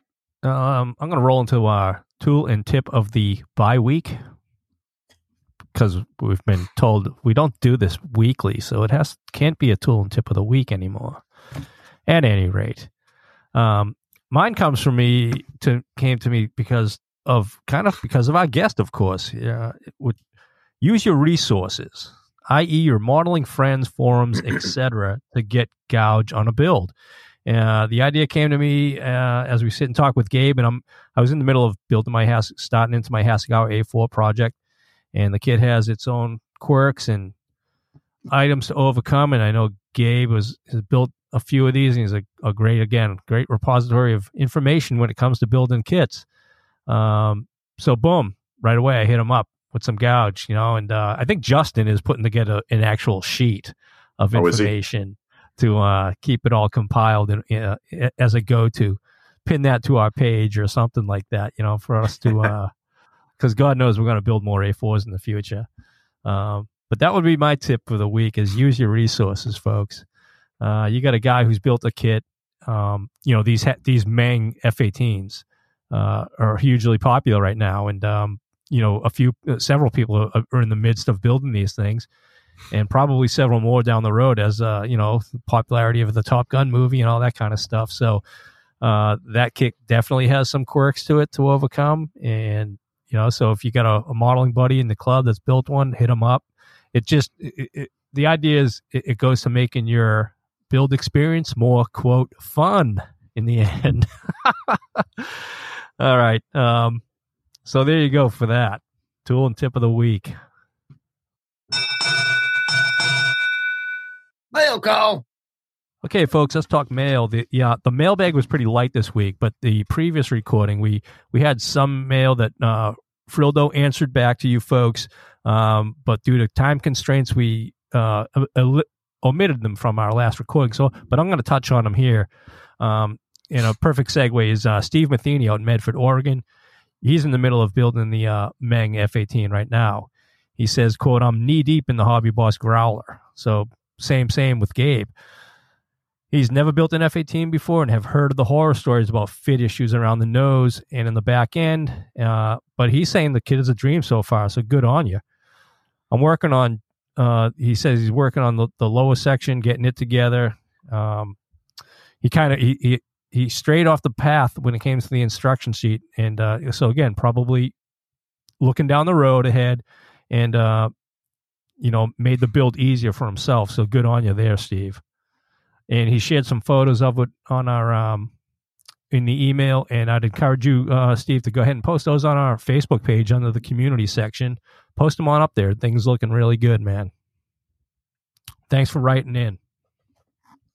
Tim Calhoun down in Greensboro, North Carolina. He says, "I'm a retired U.S. Air Force F-16 crew chief. I wish I could have talked to Bert Kinsey and Rock Rozak, because I would like to know if they ever intend to release another book on the F-16. So, guys, if you're out there listening," he says, "the only one I know of is the previous detail and scale that covers the F-16 A and B. Excellent books, but pretty old now. So, maybe in the future they'll jump on a future F-16. Didn't they mention that in the interview? To be honest with you, weren't they touching on that? I think they did. Yeah. So stand by on that, Tim. You'll probably see one coming out here from them folks pretty soon. Okay, next from from the Netherlands, Mr. Chris De Winter. He's written into us. He says, "Been listening to all the episodes since like 3 months ago, while in the meantime working on an F-14D. And you guys, if I'm correct, he talks about how we all served in the military and have built models prior to joining. He is signed up for the Royal Netherlands Air Force. He's currently going through all the testing for that. But he's wondering if and how you guys modeled while in the military. And we've touched on that before. You know, you take it where you can, but for the most part, deploying, very little model building going on. Of course, boot camp, things like that, you're not building any models. So you'll take a bit of a hiatus, but stay in touch with the hobby by listening to the various podcasts. But as far as building goes, you know, while you're going through the training and things like that, you'll be busy. You won't have a whole lot of downtime to be dedicating to your model and craft. Man, I barely had time to take it when I was in flight school, much less build a model, man. And wipe twice. Oh, man. It was, I slept a little, I ate a little, drank, well, I drank more than probably, you know, than I slept or I ate, but all I did was study. That's all I did. It was well, it was a lot.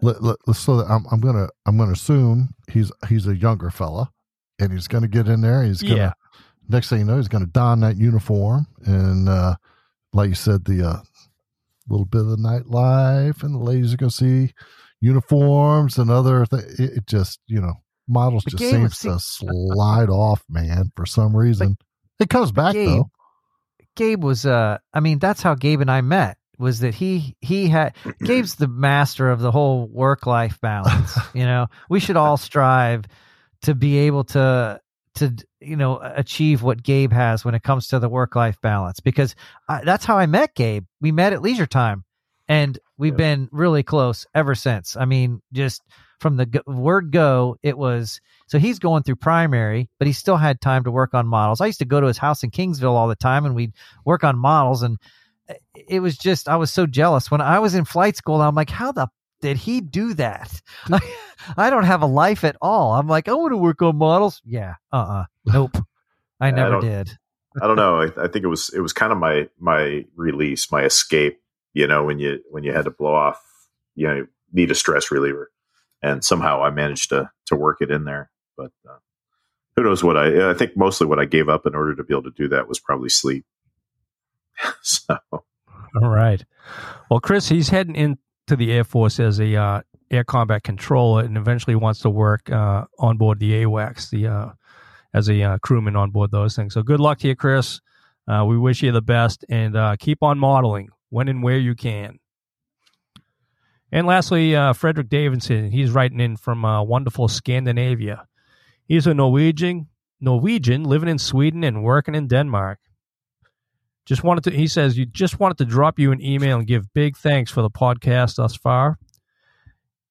He's returned to the hobby for the last year, and you and the other podcasts you promote have been a massive help with getting back into the techniques, quirks, and news of the hobby.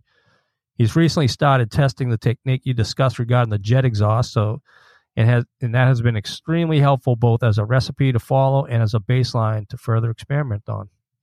He's super excited to hear that Whitey, he's mentioned me in the thing, is going to do a Norwegian F-16 using Kinetic's new kit.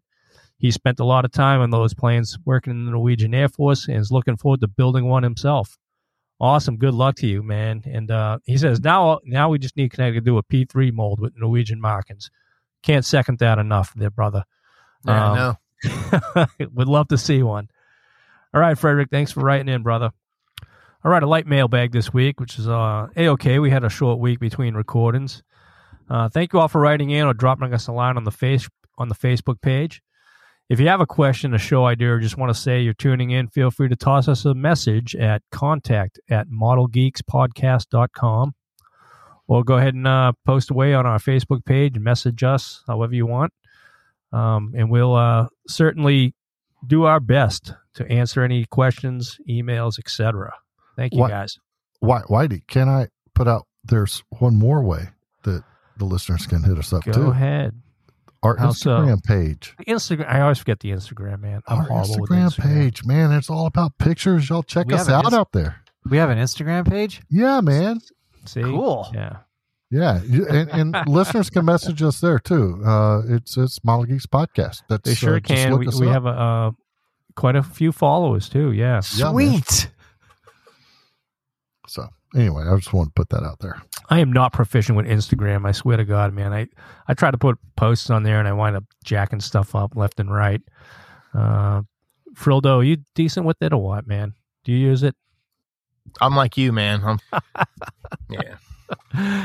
All right. We need a teenager who can do this stuff and like knows Yeah, Instagram. you That's know, all when the my rage daughter these lived here, I days. used to hit her up for stuff like that. I'd be like, "Come here, show me," you know, so that I'm not posting it on my personal page and on the Bottle Geeks page.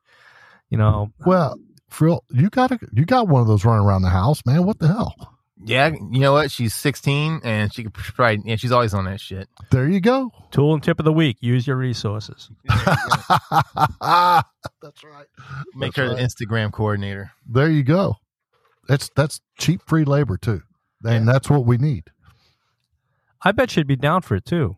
She probably would. You really should ask her. All right, I will. It'd be a great help. All right.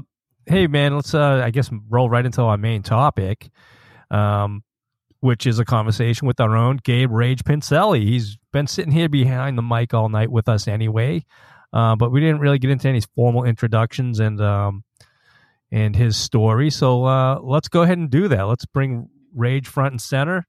Rage. Modeler, pilot, all-around good guy, Rage Pincelli. You know what? When I look at Rage too, I Hey. can see some metalhead music coming into Rage. It's just- There might We be a won't little- ask you where you got the call sign from. Not, If you want to, not as bad as far as metalhead music, not as bad as Scott goes. I was saying Scott just perked up there. Did somebody mention metalhead music? Scott Gentry, you feeling me, buddy? Yeah, right. He's a fellow metalhead. Yeah, we know all the weird names. You know, nice. some of the crazy death metal stuff. You know, it's lovely. Well, I think we need to start off with where Rage came from because inquiring minds want to know. Oh, the Rage, the call sign. Actually, it was.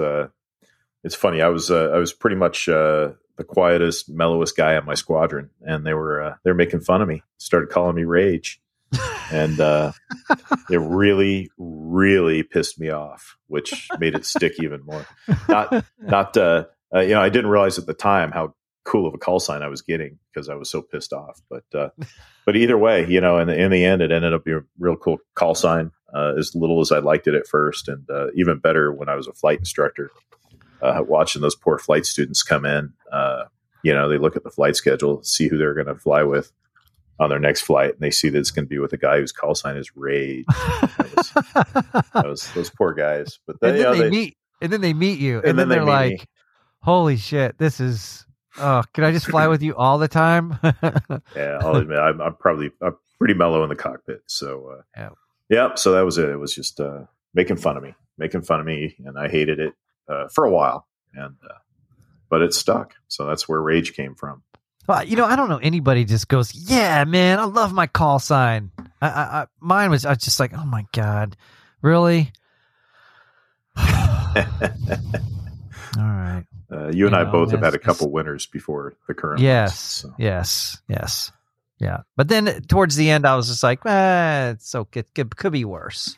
Just keep swimming. Just keep swimming. But so you had more than that, Nemo. Yeah. Well, I had one other that didn't stick at all. It stuck for like when we did our Hawker, where you stand up, you're the new guy, and they're just throwing out call signs. It's typically something stupid that you did or dumb or whatever. And I had just wrecked my motorcycle. And so, you know, my arm was like in a sling or something. And I'd had like they're like, "How many motorcycle wrecks have you been in?" And I'm like, I don't even want to have this conversation. They're like, "You must really suck at riding a motorcycle." I'm like, "I guess so." And so somebody yells out from the back, you know, "Short bus, he's got to take the short bus."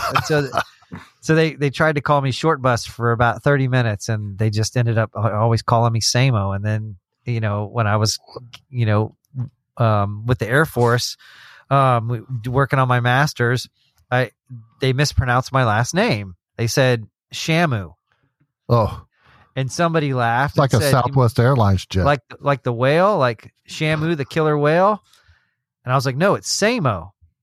And somebody said, "Oh, you mean Nemo?"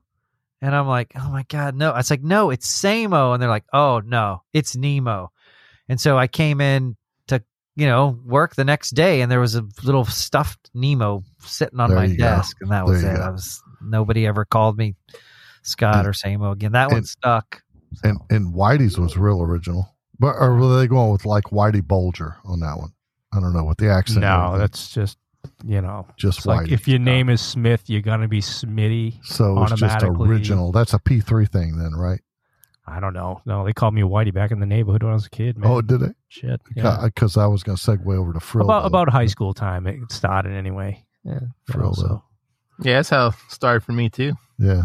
And I didn't say anything, and then when I started flying, they were like, Frildo, the dildo. Yeah, there you go. Like Frildo Baggins, right? And in high school, it came from Lord of the Rings, which is funny because I never watched the first Lord of the Rings until I was in the Navy. Yeah.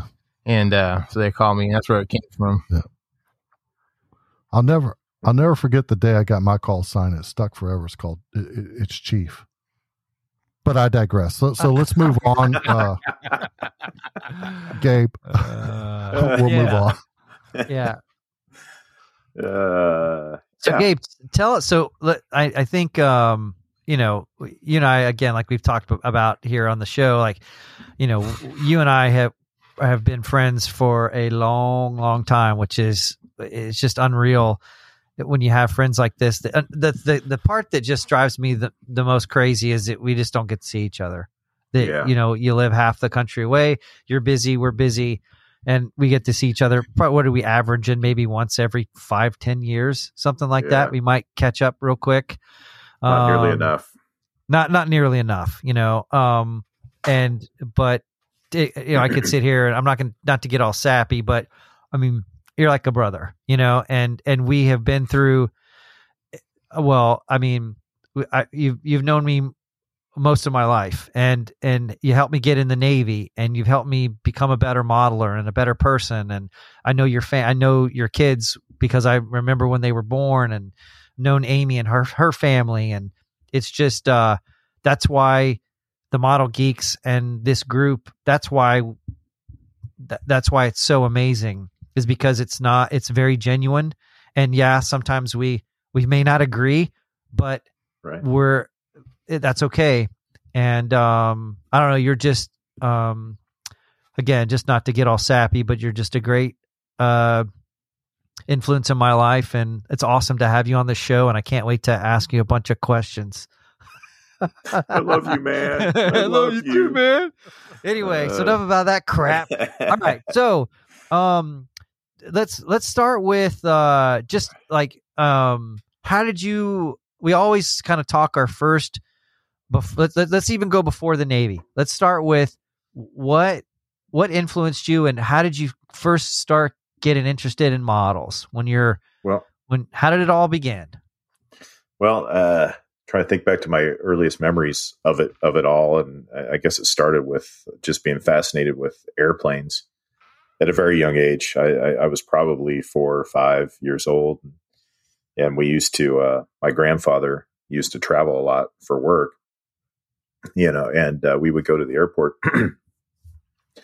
to pick him up. And of course, that's back in the day in the early to mid 70s when you could go all the way to the gate when you pick someone up at the airport. And he would always arrange with the crew when he was coming off the airliner to be able to bring me back on, so I could go sit in the cockpit and look at the inside of the airplane.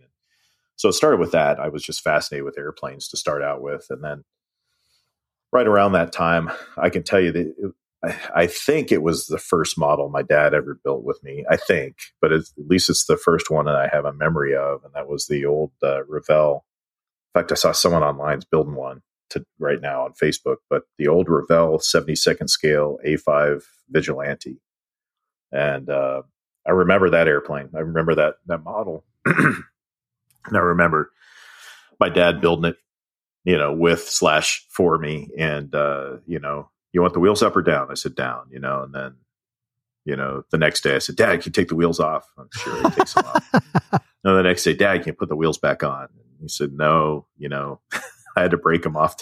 So, either got to have them on or off. So, but I remember running around the backyard with that model, and that's where I got the bug, I think. And then I think the earliest memory I have of actually building one myself, again, 72nd scale, but the old Hasegawa Minicraft Boxing Blue Angel A4, the one that came with both fuselages, so you could build either the TA4 or the A4F. And I remember that that was probably around 1977. And then I just started, building models from then. And just the obsession, I guess. Yeah. My wife will tell you the obsession with them started, and it never went away. And I was fortunate to work in a hobby shop in high school and college, and of course that was in San Diego by that point in my life, and near Miramar, so had a lot of exposure to naval aviation, and so needless to say, the majority of my modeling subjects were Navy jets, all 48 scale by the time I was in high school, and even worked for a guy who was a former Phantom driver, Vietnam Phantom driver. So he helped motivate me to, kind of follow the path that I chose to follow. So that's awesome, man. I think that, it's such a similar story that we all have told, and I think that's, again, what makes us all so tight, because we can all relate, So so that's the model part. And then what was the spark? When did you know that you wanted to go into the Navy and fly in the Navy? How did that? I knew probably from the start, probably at the same time, I knew I wanted to fly as a young little guy. Of course, the next trick is figuring out what path you need to take. And I was fortunate that the guy that owned the hobby shop when I started working there in high school, he'd been a Phantom driver in Vietnam, and at the time he flew for Delta Airlines, and he was fairly senior captain with Delta by that point in time. And he and another guy who worked at the shop, who was also a retired Navy guy, a retired intel officer, they kind of pointed me in the right direction. They said, "Hey, this is what you need to do if that's what you want to do," and they encouraged me and to actually work on getting into ROTC and including letters of recommendation and all those things, and kind of pointed me in the right direction, gave me a little rudder, and at least gave me a little bit of the knowledge I needed of what I needed to do to pursue that path. And it all kind of worked out from there. Yeah. I mean, that's, it's kind of what you did. Because I firmly believe it hadn't been for you and Jerry, I wouldn't have been successful, because there were so many things along the way that you have to know what you need to be doing, and you have to have somebody that can guide you. Very rarely does somebody just kind of go, "Nah, I guess I'll go fly for the Navy." Right. I mean, it's just too competitive. And so you guys had said, and the recruiter had said, "Okay, you need to do all of these things." And looking back, I don't know how I did it. I don't know how. I just don't know how I was able to do it, but it was, it's really cool to hear you talk about how it all begins, It's funny.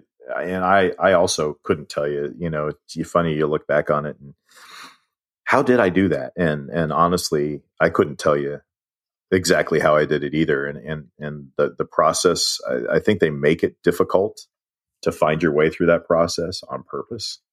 And unless you have a mentor or someone to give you guidance, there's a good chance you won't make it through that process. And maybe that's on purpose. But I'm not quite sure how it really happened. The little details. Somehow I just showed up at the right place at the right time and jumped through the right wickets, and was blessed that I was able to do what I got to do. Yeah, man. Well, and in case I forgot to tell you, thanks. No, thanks for hooking me up, man. I'll tell you what. Well, I'm happy it worked out for you as after we met there. But I'll tell you what, that as you have said, flight school was one of the most stressful times of your life, and to be honest with you, it was awesome. Finding someone I had something in common with, like you, with the hobby, to help keep my sanity at the times when you might not feel like you're quite going to make it through the next step. So you guys were in Pensacola at the same time? We were in Corpus. Oh, okay. So I was just a young training down there. Yeah, Scott was a little snot-nosed college kid, and I was in flight school. Okay. And I met Gabe like in pretty quick when he was in primary. So we hung out immediately. I would, because I still lived at home. Yeah. And so Gabe had an apartment. So, we would go over and we'd hang out and we'd go to the hobby shop together, and he'd take me into the base all the time and help, plant the seed. And always, he'd let me, I'm there several times where he would ask the sim instructors if I could come in and sit and watch the simulator. Oh, that's events. awesome. Yeah. So, it was, that's just knowledge, man. That's good stuff, man. It's unreal. And then, going through, my career path was very weird, and Gabe was there to help support me going through. It was a roller coaster ride for me. I don't even want to, sorry. I don't want to, this is about Gabe. It's not about me. So I'm going to shut up. Right. But all I can say is that I would not be where I am today. I would not be where I am today as a naval aviator and a modeler if it wasn't for Gabe. It's just that simple. So not to change course of the conversation, but is this the same time as the when you guys met Mark Schackner and all that stuff? Same time period, or was that separate? So Scott, you met Mark when you were in flight school, right? I think I was. Well, I knew Mark when he was going through primary, because that's how I met him. But then that's the crazy part, is Mark was one of my instructors when I was at VT-22. So it's just such a small world, It is. Yeah. But like I said, I think it was about the same time frame, when I met Mark and I met Gabe and met Justin. So there's my influence right there. If you want to ask me why I build, how I build, and why, it's those guys right there, man. Well, let's change course for just a second. You talk about the small world, right? And I want to go back to the whole military and the brotherhood. And what a small world it is. We just went back to the late 80s, the late 80s, man. Well, I might have. Right. I know that Gabe and I, Pat, because I went to those hobby shops all the time. There's no way we didn't cross paths. We may not have known each other, but it's just a very small world. It's crazy. It's really, really cool. Both the military and the hobby make it a small world, and you bring both aspects in, and it's insane how small. The old 6 degrees of separation thing.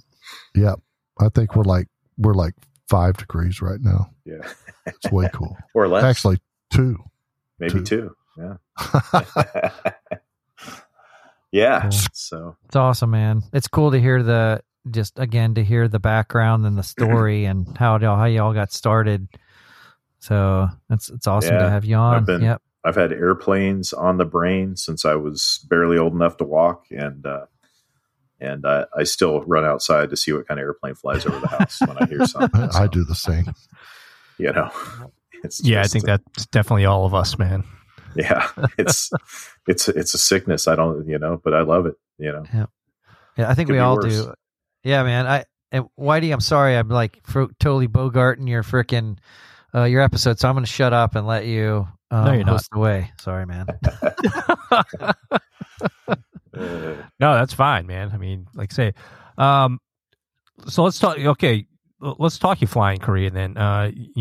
We've alluded to, you started out in F-18s, and with who, what squadron, what coast, all that kind of stuff, man. So I've had much for different reasons, but much like Nemo, I've had a very non-standard career path as a naval aviator. But so out of flight school, I got F-18s and went out to Lemoore, and I was a Lemoore and flew Hornets out of Lemoore for 4 years. Went through VFA 125 for the RAG, and then went to VFA 97, the Warhawks. We were the last active duty Navy squadron to fly F-18As.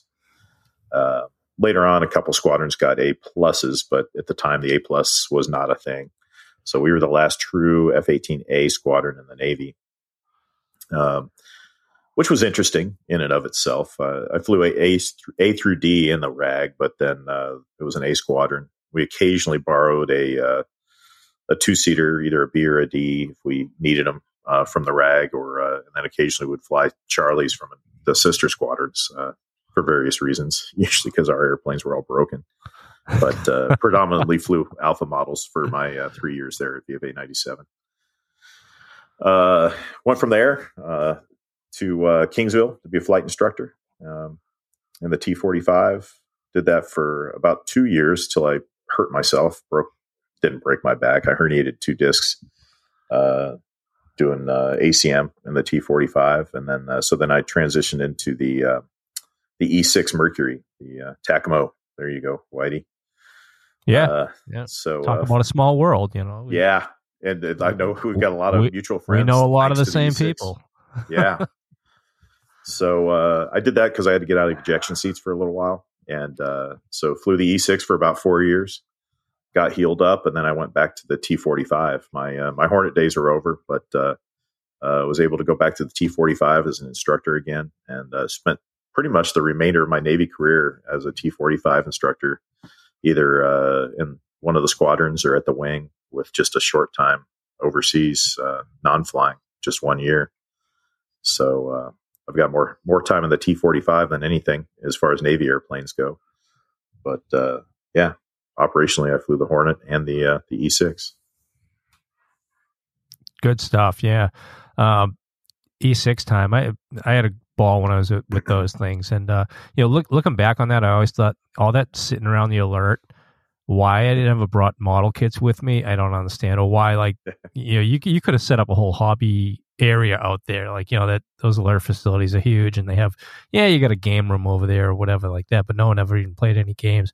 You might be whacking the ping pong balls and shooting pool, but looking back, I'm like, why the hell didn't I ever bring a model kit with me whenever I was out there sitting around? I actually did a couple times. I think I remember back when the Revell Super Hornet kit first came out. I remember having one of those on the road with me, and then also the Hasegawa Harrier kit. But it was your typical travel kit. I did nothing more than clean up parts, and that's about it. Glue ordnance together. Yep. So you wrap up the Navy, but you continue flying. Pretty much taking us up to the present day. What have you been doing in that regard? Yeah. So for 10 years now, I've been personal pilot for a gentleman. When I was first getting out of the Navy, the airlines weren't hiring at the time, so I was lucky to get any flying job at the time, and just via a friend of a friend of a friend, heard that the guy was looking for somebody to fly his King Air for him, and said, "Hey, I'll take any flying job at this point." And took the job pretty much figuring I would do it until the airlines started picking up, but ended up just loving the family that I work for, and the schedule, not necessarily the schedule, just the way they treat me. They treat me like a member of their own family. And so for 10 years now, I've been flying a King Air for this for one person. Oh man, that's fantastic. So, yeah, that sounds like a rare gig right there. Very rare. Yeah. Very rare. Yeah. Frodo, you got something, man? Yeah, I think it was just yesterday I saw an article where FedEx dropped the requirement for pilots to have a 4-year degree. Yeah.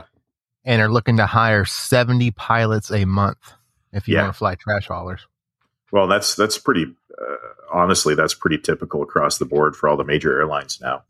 Not that, airline hiring is probably the main focus of what we're here on this podcast for, but yeah, that's pretty typical across the board. I can't remember the numbers. I mean, United, American, all of them are just the number of pilots they're going to have to hire per year over the next 10 to 15 years is just insane.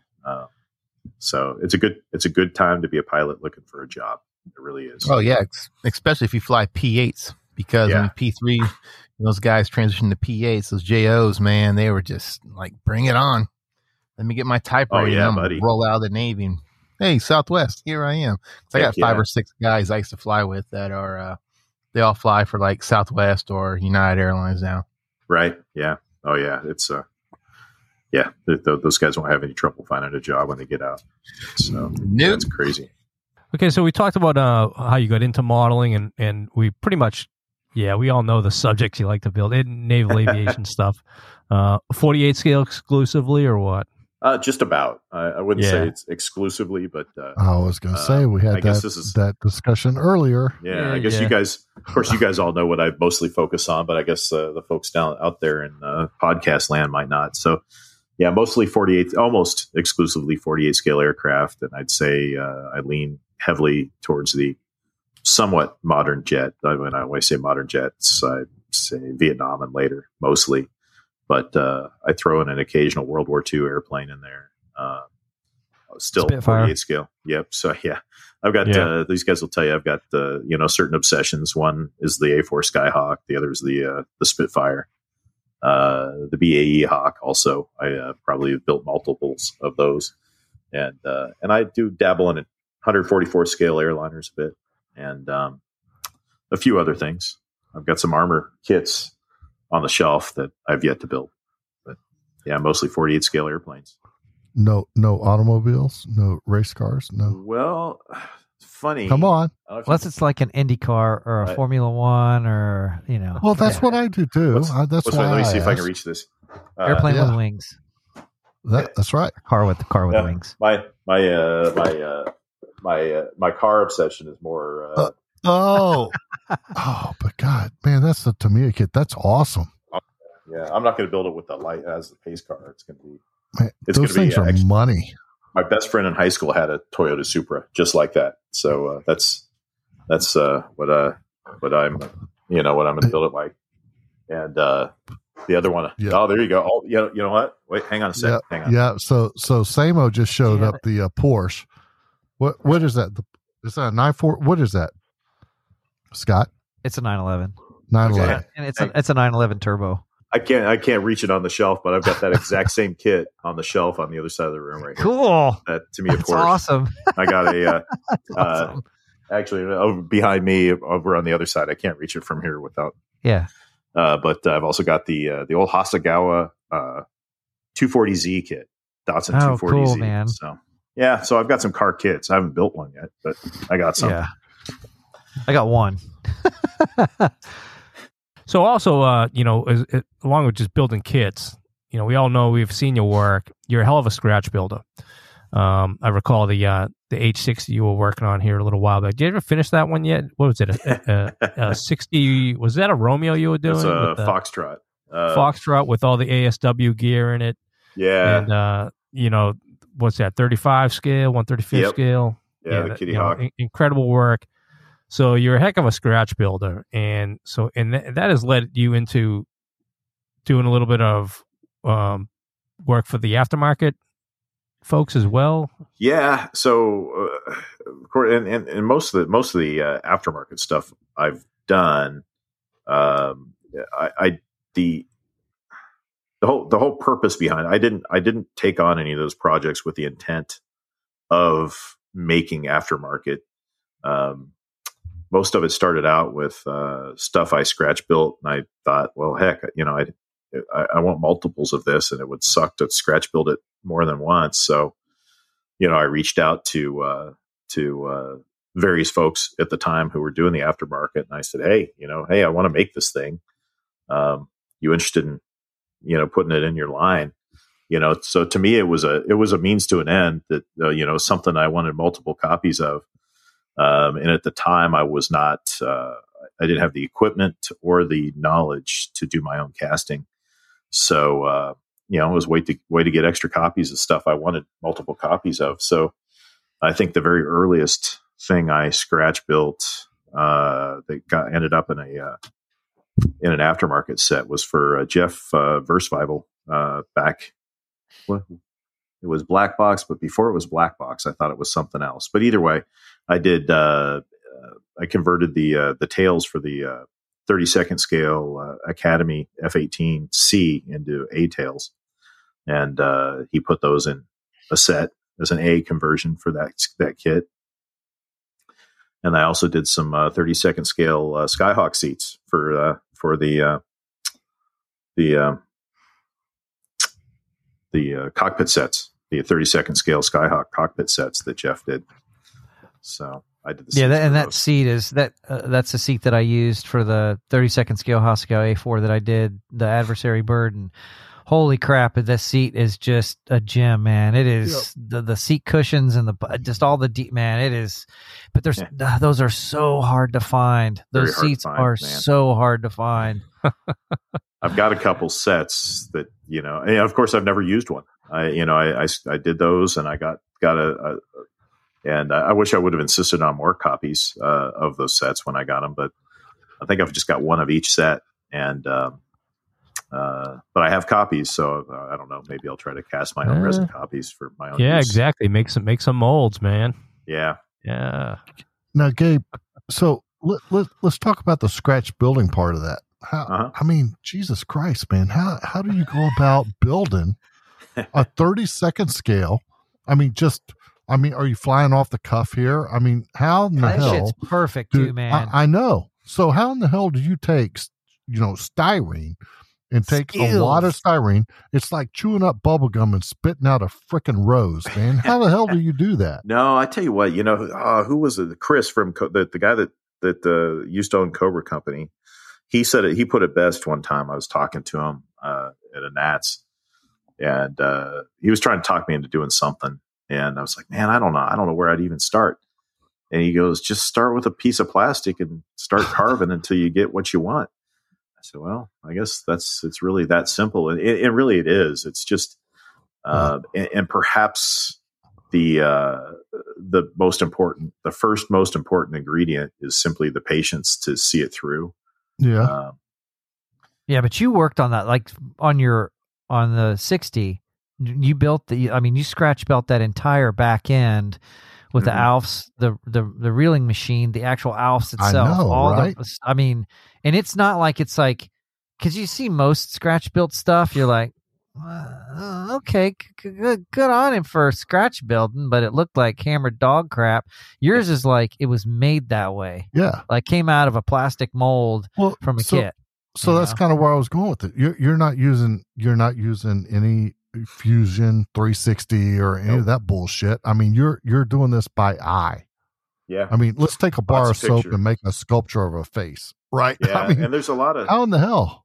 There's a lot of we talked earlier. We alluded to planning your build. Yeah. Going in and planning your build, and there's a lot of that. I mean, I can't tell you how many. So, for instance, just that helicopter interior, how much time I probably spent looking at photos and then just putting the fuselage and just the cabin walls and floor and ceiling inside that thing and trying to visualize how things ought to sit in there based on the limited number of photos I could find. You're just trying to say, well, that's, where does that go and relate? Where's one thing go in relation to the other? And there's a lot of trial and error. There's probably 10 parts that are wrong, the wrong size or in the wrong place before you find the right thing that you're trying to achieve. And then once you get, you work from big to small and try to get things where they ought to be, and slowly just pieces of the puzzle fall together. But a lot of it is a lot of planning and studying and trying to visualize things in 3 dimensions. And but not, again, it's about having the patience to not get in a rush and just try to make it. Don't force it to work. Let it talk to you. Like I think Justin mentioned, about the concept of, if you're not quite sure where to go next on the model, just set it aside. And some people say let it speak to you, or at the very least, sleep on it.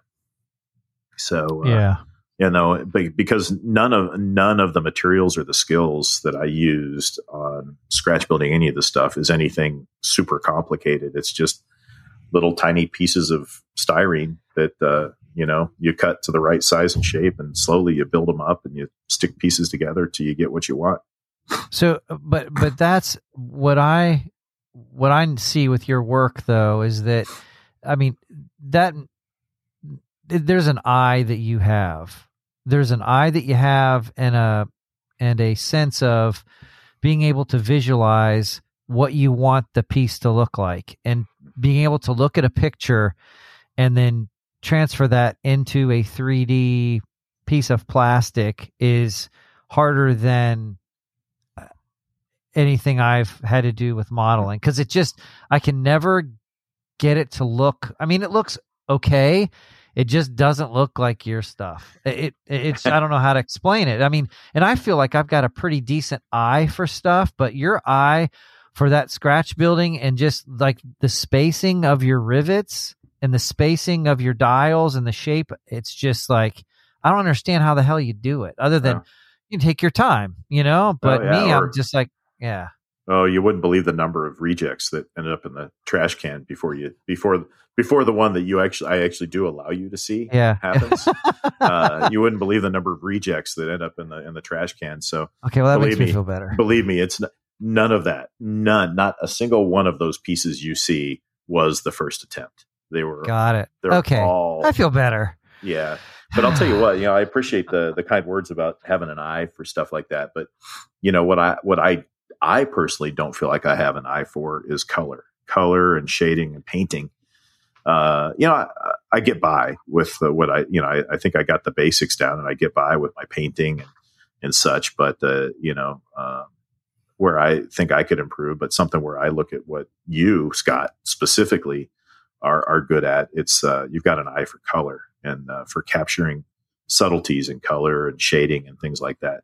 Where, boy, I feel like I'm just sort of bumbling through that stage. So I scratch build all these parts, and then it comes time to paint them, and I'm like, well, okay, I'm gonna paint it a base color, and I'm gonna dry brush it, and I'm gonna put a wash on it, and I might shade it, but I'm sort of just haphazardly getting through that process. So that's why we're all here, to help each other. Right. Like when I need scratch building tips, Gabe, help me out. When I have to put decals on, Whitey, help me out. When I've got color choices, okay, I think I can do color stuff, but I'm like, hey, what about this aftermarket part? This, or what about frill? How many? Because he's got like he's like you, Gabe. He's just got like, oh, I've got that, I've got this, I've got that. So it's just everybody can lend something, absolutely, to helping us out and true. We're building. Yeah, man. Use your resources. Yep, use your resources. And and talk about the scratch building thing. One thing I do feel like I would be remiss if I didn't make sure I mentioned who I really ended up doing the majority of the scratch building I've done for aftermarket stuff has ended up being. I talk about where it all started, but where it really blossomed. I don't know if I call it blossom, but where it really took off, where I really saw a lot of my stuff get out there was with Mike Reeves with. Was 2 mics, now Phase Hanger, which is a little sad for me at this point because I know he's shifting over to the 3D printing thing. So probably won't see nearly as many of my things out there. Well, I was going to ask that, with him and Dave Ruth both going, all those guys going over to 3D printing, how's that going to affect making your masters and, all that jazz? So, yeah, I don't know. I think there will still be the occasional item that I don't know, might be better done in resin, but it's, as 3D printing advances, it's just the way it's going to go, I think. But in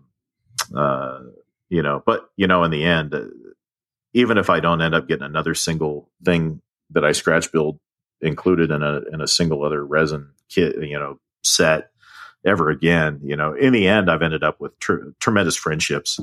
As a result of that. I mean, Mike Reeves is one of my closest friends now. And as a result of that, it doesn't hurt my feelings. It makes me maybe a little bit sad and a sort of a nostalgic, yearning for the way things used to be. But at the same time, as I see the stuff that's starting to come out, heck, I want some of that stuff. I just don't know I don't know how to do CAD. So maybe I'll learn it. I don't know. But what I want to do, I don't want to spend my time scratch building something on my bench or screwing around on the computer. I think I might still keep scratch building. I tell you, man, now I wish I did no Fusion or, CAD as a whole, because that's a license to print money in the hobby right now. It is.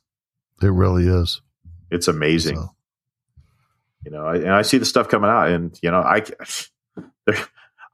the finesse, the tiny, tiny details that these guys are getting, as a result, of Yeah, man. that process with the latest printers. I can't scratch build to that. You can download files now and do it right here on an 8K printer that Right. no layer lines, no nothing. I mean, the stuff that I see these guys printing at home is just unbelievable.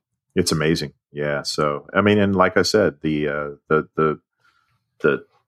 how fine a details they can do now. Yeah. I mean, it's far beyond how fine I can scratch build. So, but I think, Gabe, and we've all talked about it, but I think seems like we're moving. There was a while there that I was putting a lot of aftermarket into a build, and now I basically just put an ejection seat or some seat belts, and that's about it. So I think, what's your thoughts on how your building has matured, and where are you today versus maybe where you were 10 or 20 years ago?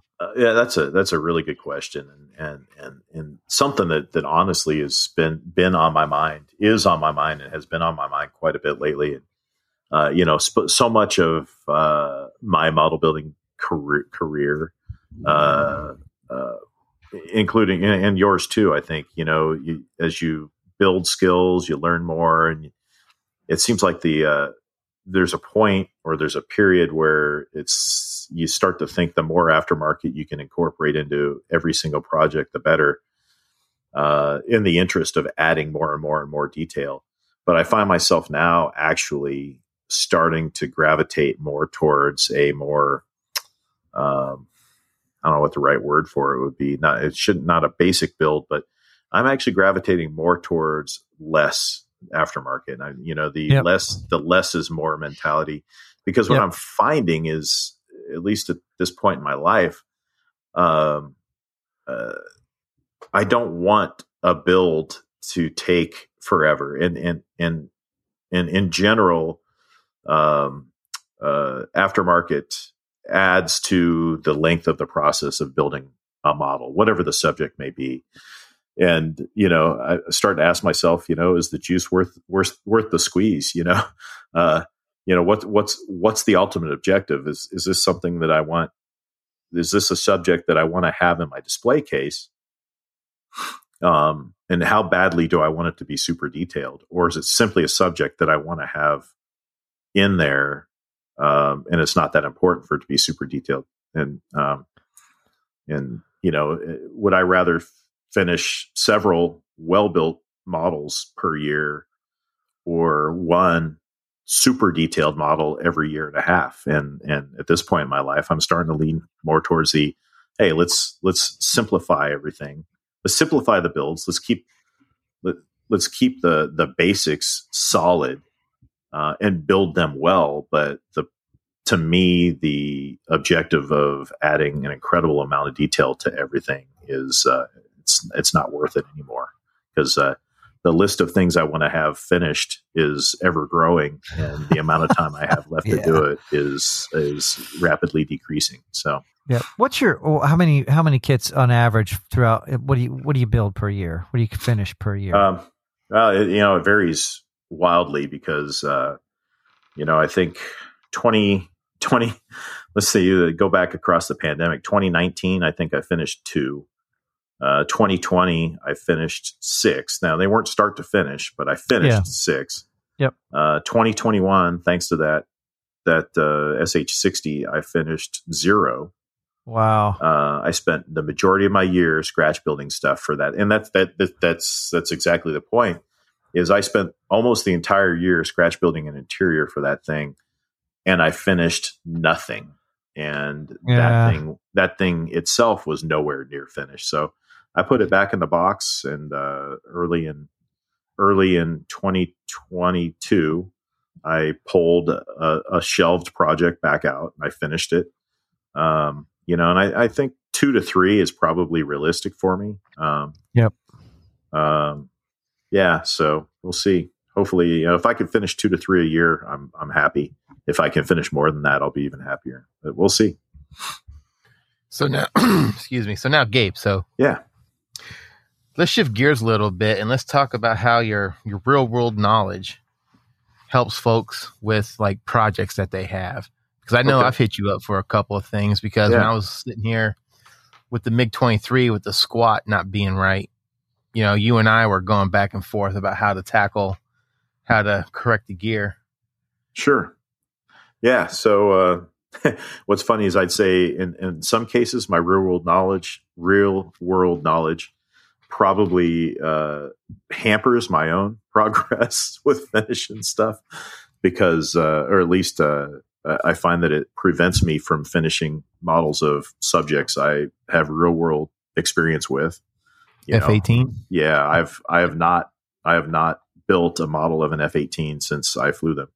The E6 is the same. Now the T-45 is one exception, but I was involved with Raymond Chung with helping him develop that the kinetic T-45, which it was an early kinetic kit, so it's not one of their most refined. But when it came out, I felt like I absolutely needed to finish one of those. So, but anyway, yeah, I think it does probably it can be an asset. Use it as an asset and, to help others. And in fact, even on Facebook, there was somebody that's trying to do a Super Hornet. Weight off wheels, like it's in flight with a gear hanging extended, and he couldn't figure out how all that worked, and why the axle wasn't in the correct angle once he lowered the lower strut. I'm trying to remember the proper terminology. Well, since I had a little knowledge of that, I was able to kind of point out, well, this is why. This is what you got to look at fixing. So it can help. All right, so Gabe, a E6B, nowhere in your future, build wise. Boy, I keep hoping that mythical Minicraft E6 kit will materialize. So I don't know.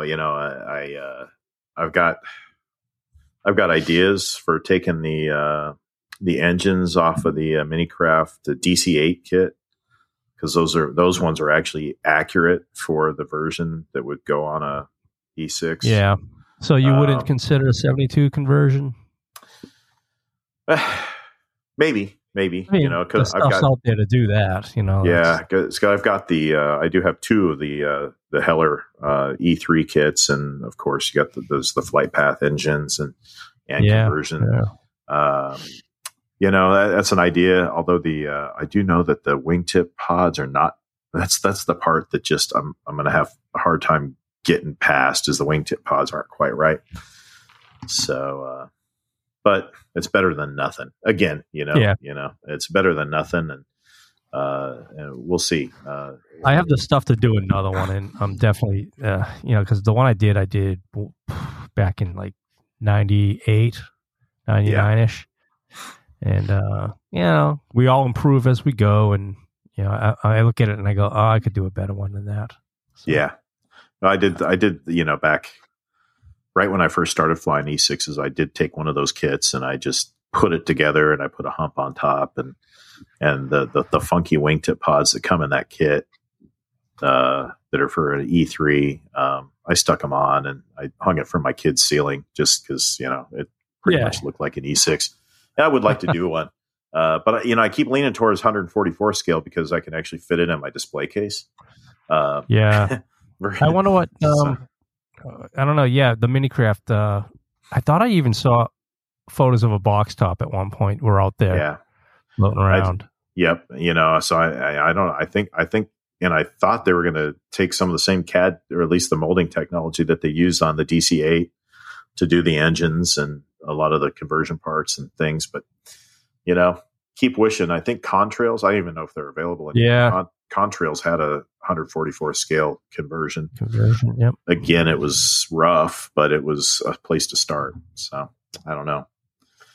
Maybe someday. I still need to build a Hornet from my squadron. So. Jeez, yeah. All right. Well, I mean, challenge accepted. I think what we should do is we have until the next year's Nats to get it done. Yeah, I think that would be cool. Yep, San Marcos. Was everyone in the room when I challenged Scott to that? Yeah. So we heard the record. I don't know that I was. What was the challenge? To build a model of an airplane you've actually flown. Oh, I'm down. Okay. So Yep. So or because Scott was saying he's never finished a 53 and I've never finished a Hornet because and it's the knowledge of the subject. It slows you down. It hamstrings you. Yeah. So Scott's never started a 53. No. That's right. I haven't. I'm down for that challenge though. I got like 4 of them things, man. I need 4. It's a beautiful kit. Yeah, it is. That Academy 53 is just beautiful. It's really nice. Yeah. Do it. Yep. I'll tell you what. I will have an F-18A and VFA 97 markings done before Nats next year. I'll have an MH-53 Echo done in HM-15 markings before Nats. What are the rest of you guys going to build for this challenge? So it's flown or flown in? Yeah. Flown or flown in? Yeah. Okay. Flown or flown in, yes. So I might have an H3 or an F-18. Whatever you've flown or flown in. Or both. Right. I'd say to make the challenge most equal across the board, it's the one of those you have the most knowledge of. Oh, okay. F-18A. There you go. Yep. Frildo, Whitey, what are you going to do? Right, either a P3 or D6? Either a P3 or P8. Or P8. Oh, P8. Kit. Yeah, there you go. Yeah, I got like 107 hours in old P8. I couldn't haul an E6 down to San Marcos on the airplane, I don't guess. Oh, you couldn't. Maybe you need to do a, well, yeah. You could do a Hawkeye. Yeah, just do like one. Oh, that's right, because you're a cop guy. Yeah. Hawkeye, so you could do a Hawkeye, yeah. So, flown in, or work done. We can do it, whatever you have the most extensive knowledge of. All right, we'll see. I don't want to shoehorn myself into another group build either. Oh, you're in. I know. No, group builds suck. I really hate group builds. Not committed to anything yet. I even got one, but I've got the one with the VP8 markings like I have here, and I have the one that has VP45. I've got the VX20 markings too, because 951 is the one, the air flight envelope expansion airframe. There you is go. The one all the Cat C flight tests is the one I've got all my time on. So I thought about doing that one, VX20 markings. All right. Cool. There we go. Sorry, Whitey. We keep digressing and going down rabbit holes. That's fine. That's here all night. That's what we do. I mean, man, it's way past my bedtime, but I'm here. I was thinking that. I'm like, poor Scott. It's way past your bedtime. I'm here, though. I'm here. Uh-huh. All right, we'll wrap it up. Gabe, thanks for sitting down and spending the evening with us, man. It's been good talking to you. Yeah, Looking forward to hanging out down there in Texas once again and drinking all your beer in the garage. There you go. Hey, through all your models. Dude, memories. Yeah, Need to next make more. time, Next time I ain't sleeping at my cousin's house. I'm just saying that. Okay. And I want to say, Gabe, I know you fly all over the country with your current employer. You get up here, you better call us, man. Oh, you know I will. You know I will. All right. Yeah. If not, I'm going to hunt you down, man. We don't make many East Coast trips, unfortunately, but believe me, if we get anywhere close to you guys, I'll be there. Okay, thank you once again to Gabe for taking the time out of his busy day to sit and talk with us and share his modeling insights and his real-world flight experiences along with his hobby. Good talk, man. That was excellent.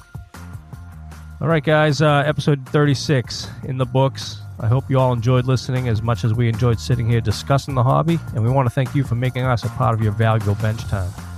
I hope you can join us for our next podcast. For now, be excellent to each other and get to the bench and build something. Out from the geeks. Take care, everyone. See ya. Laters. Later. Good night, guys. Bye-bye.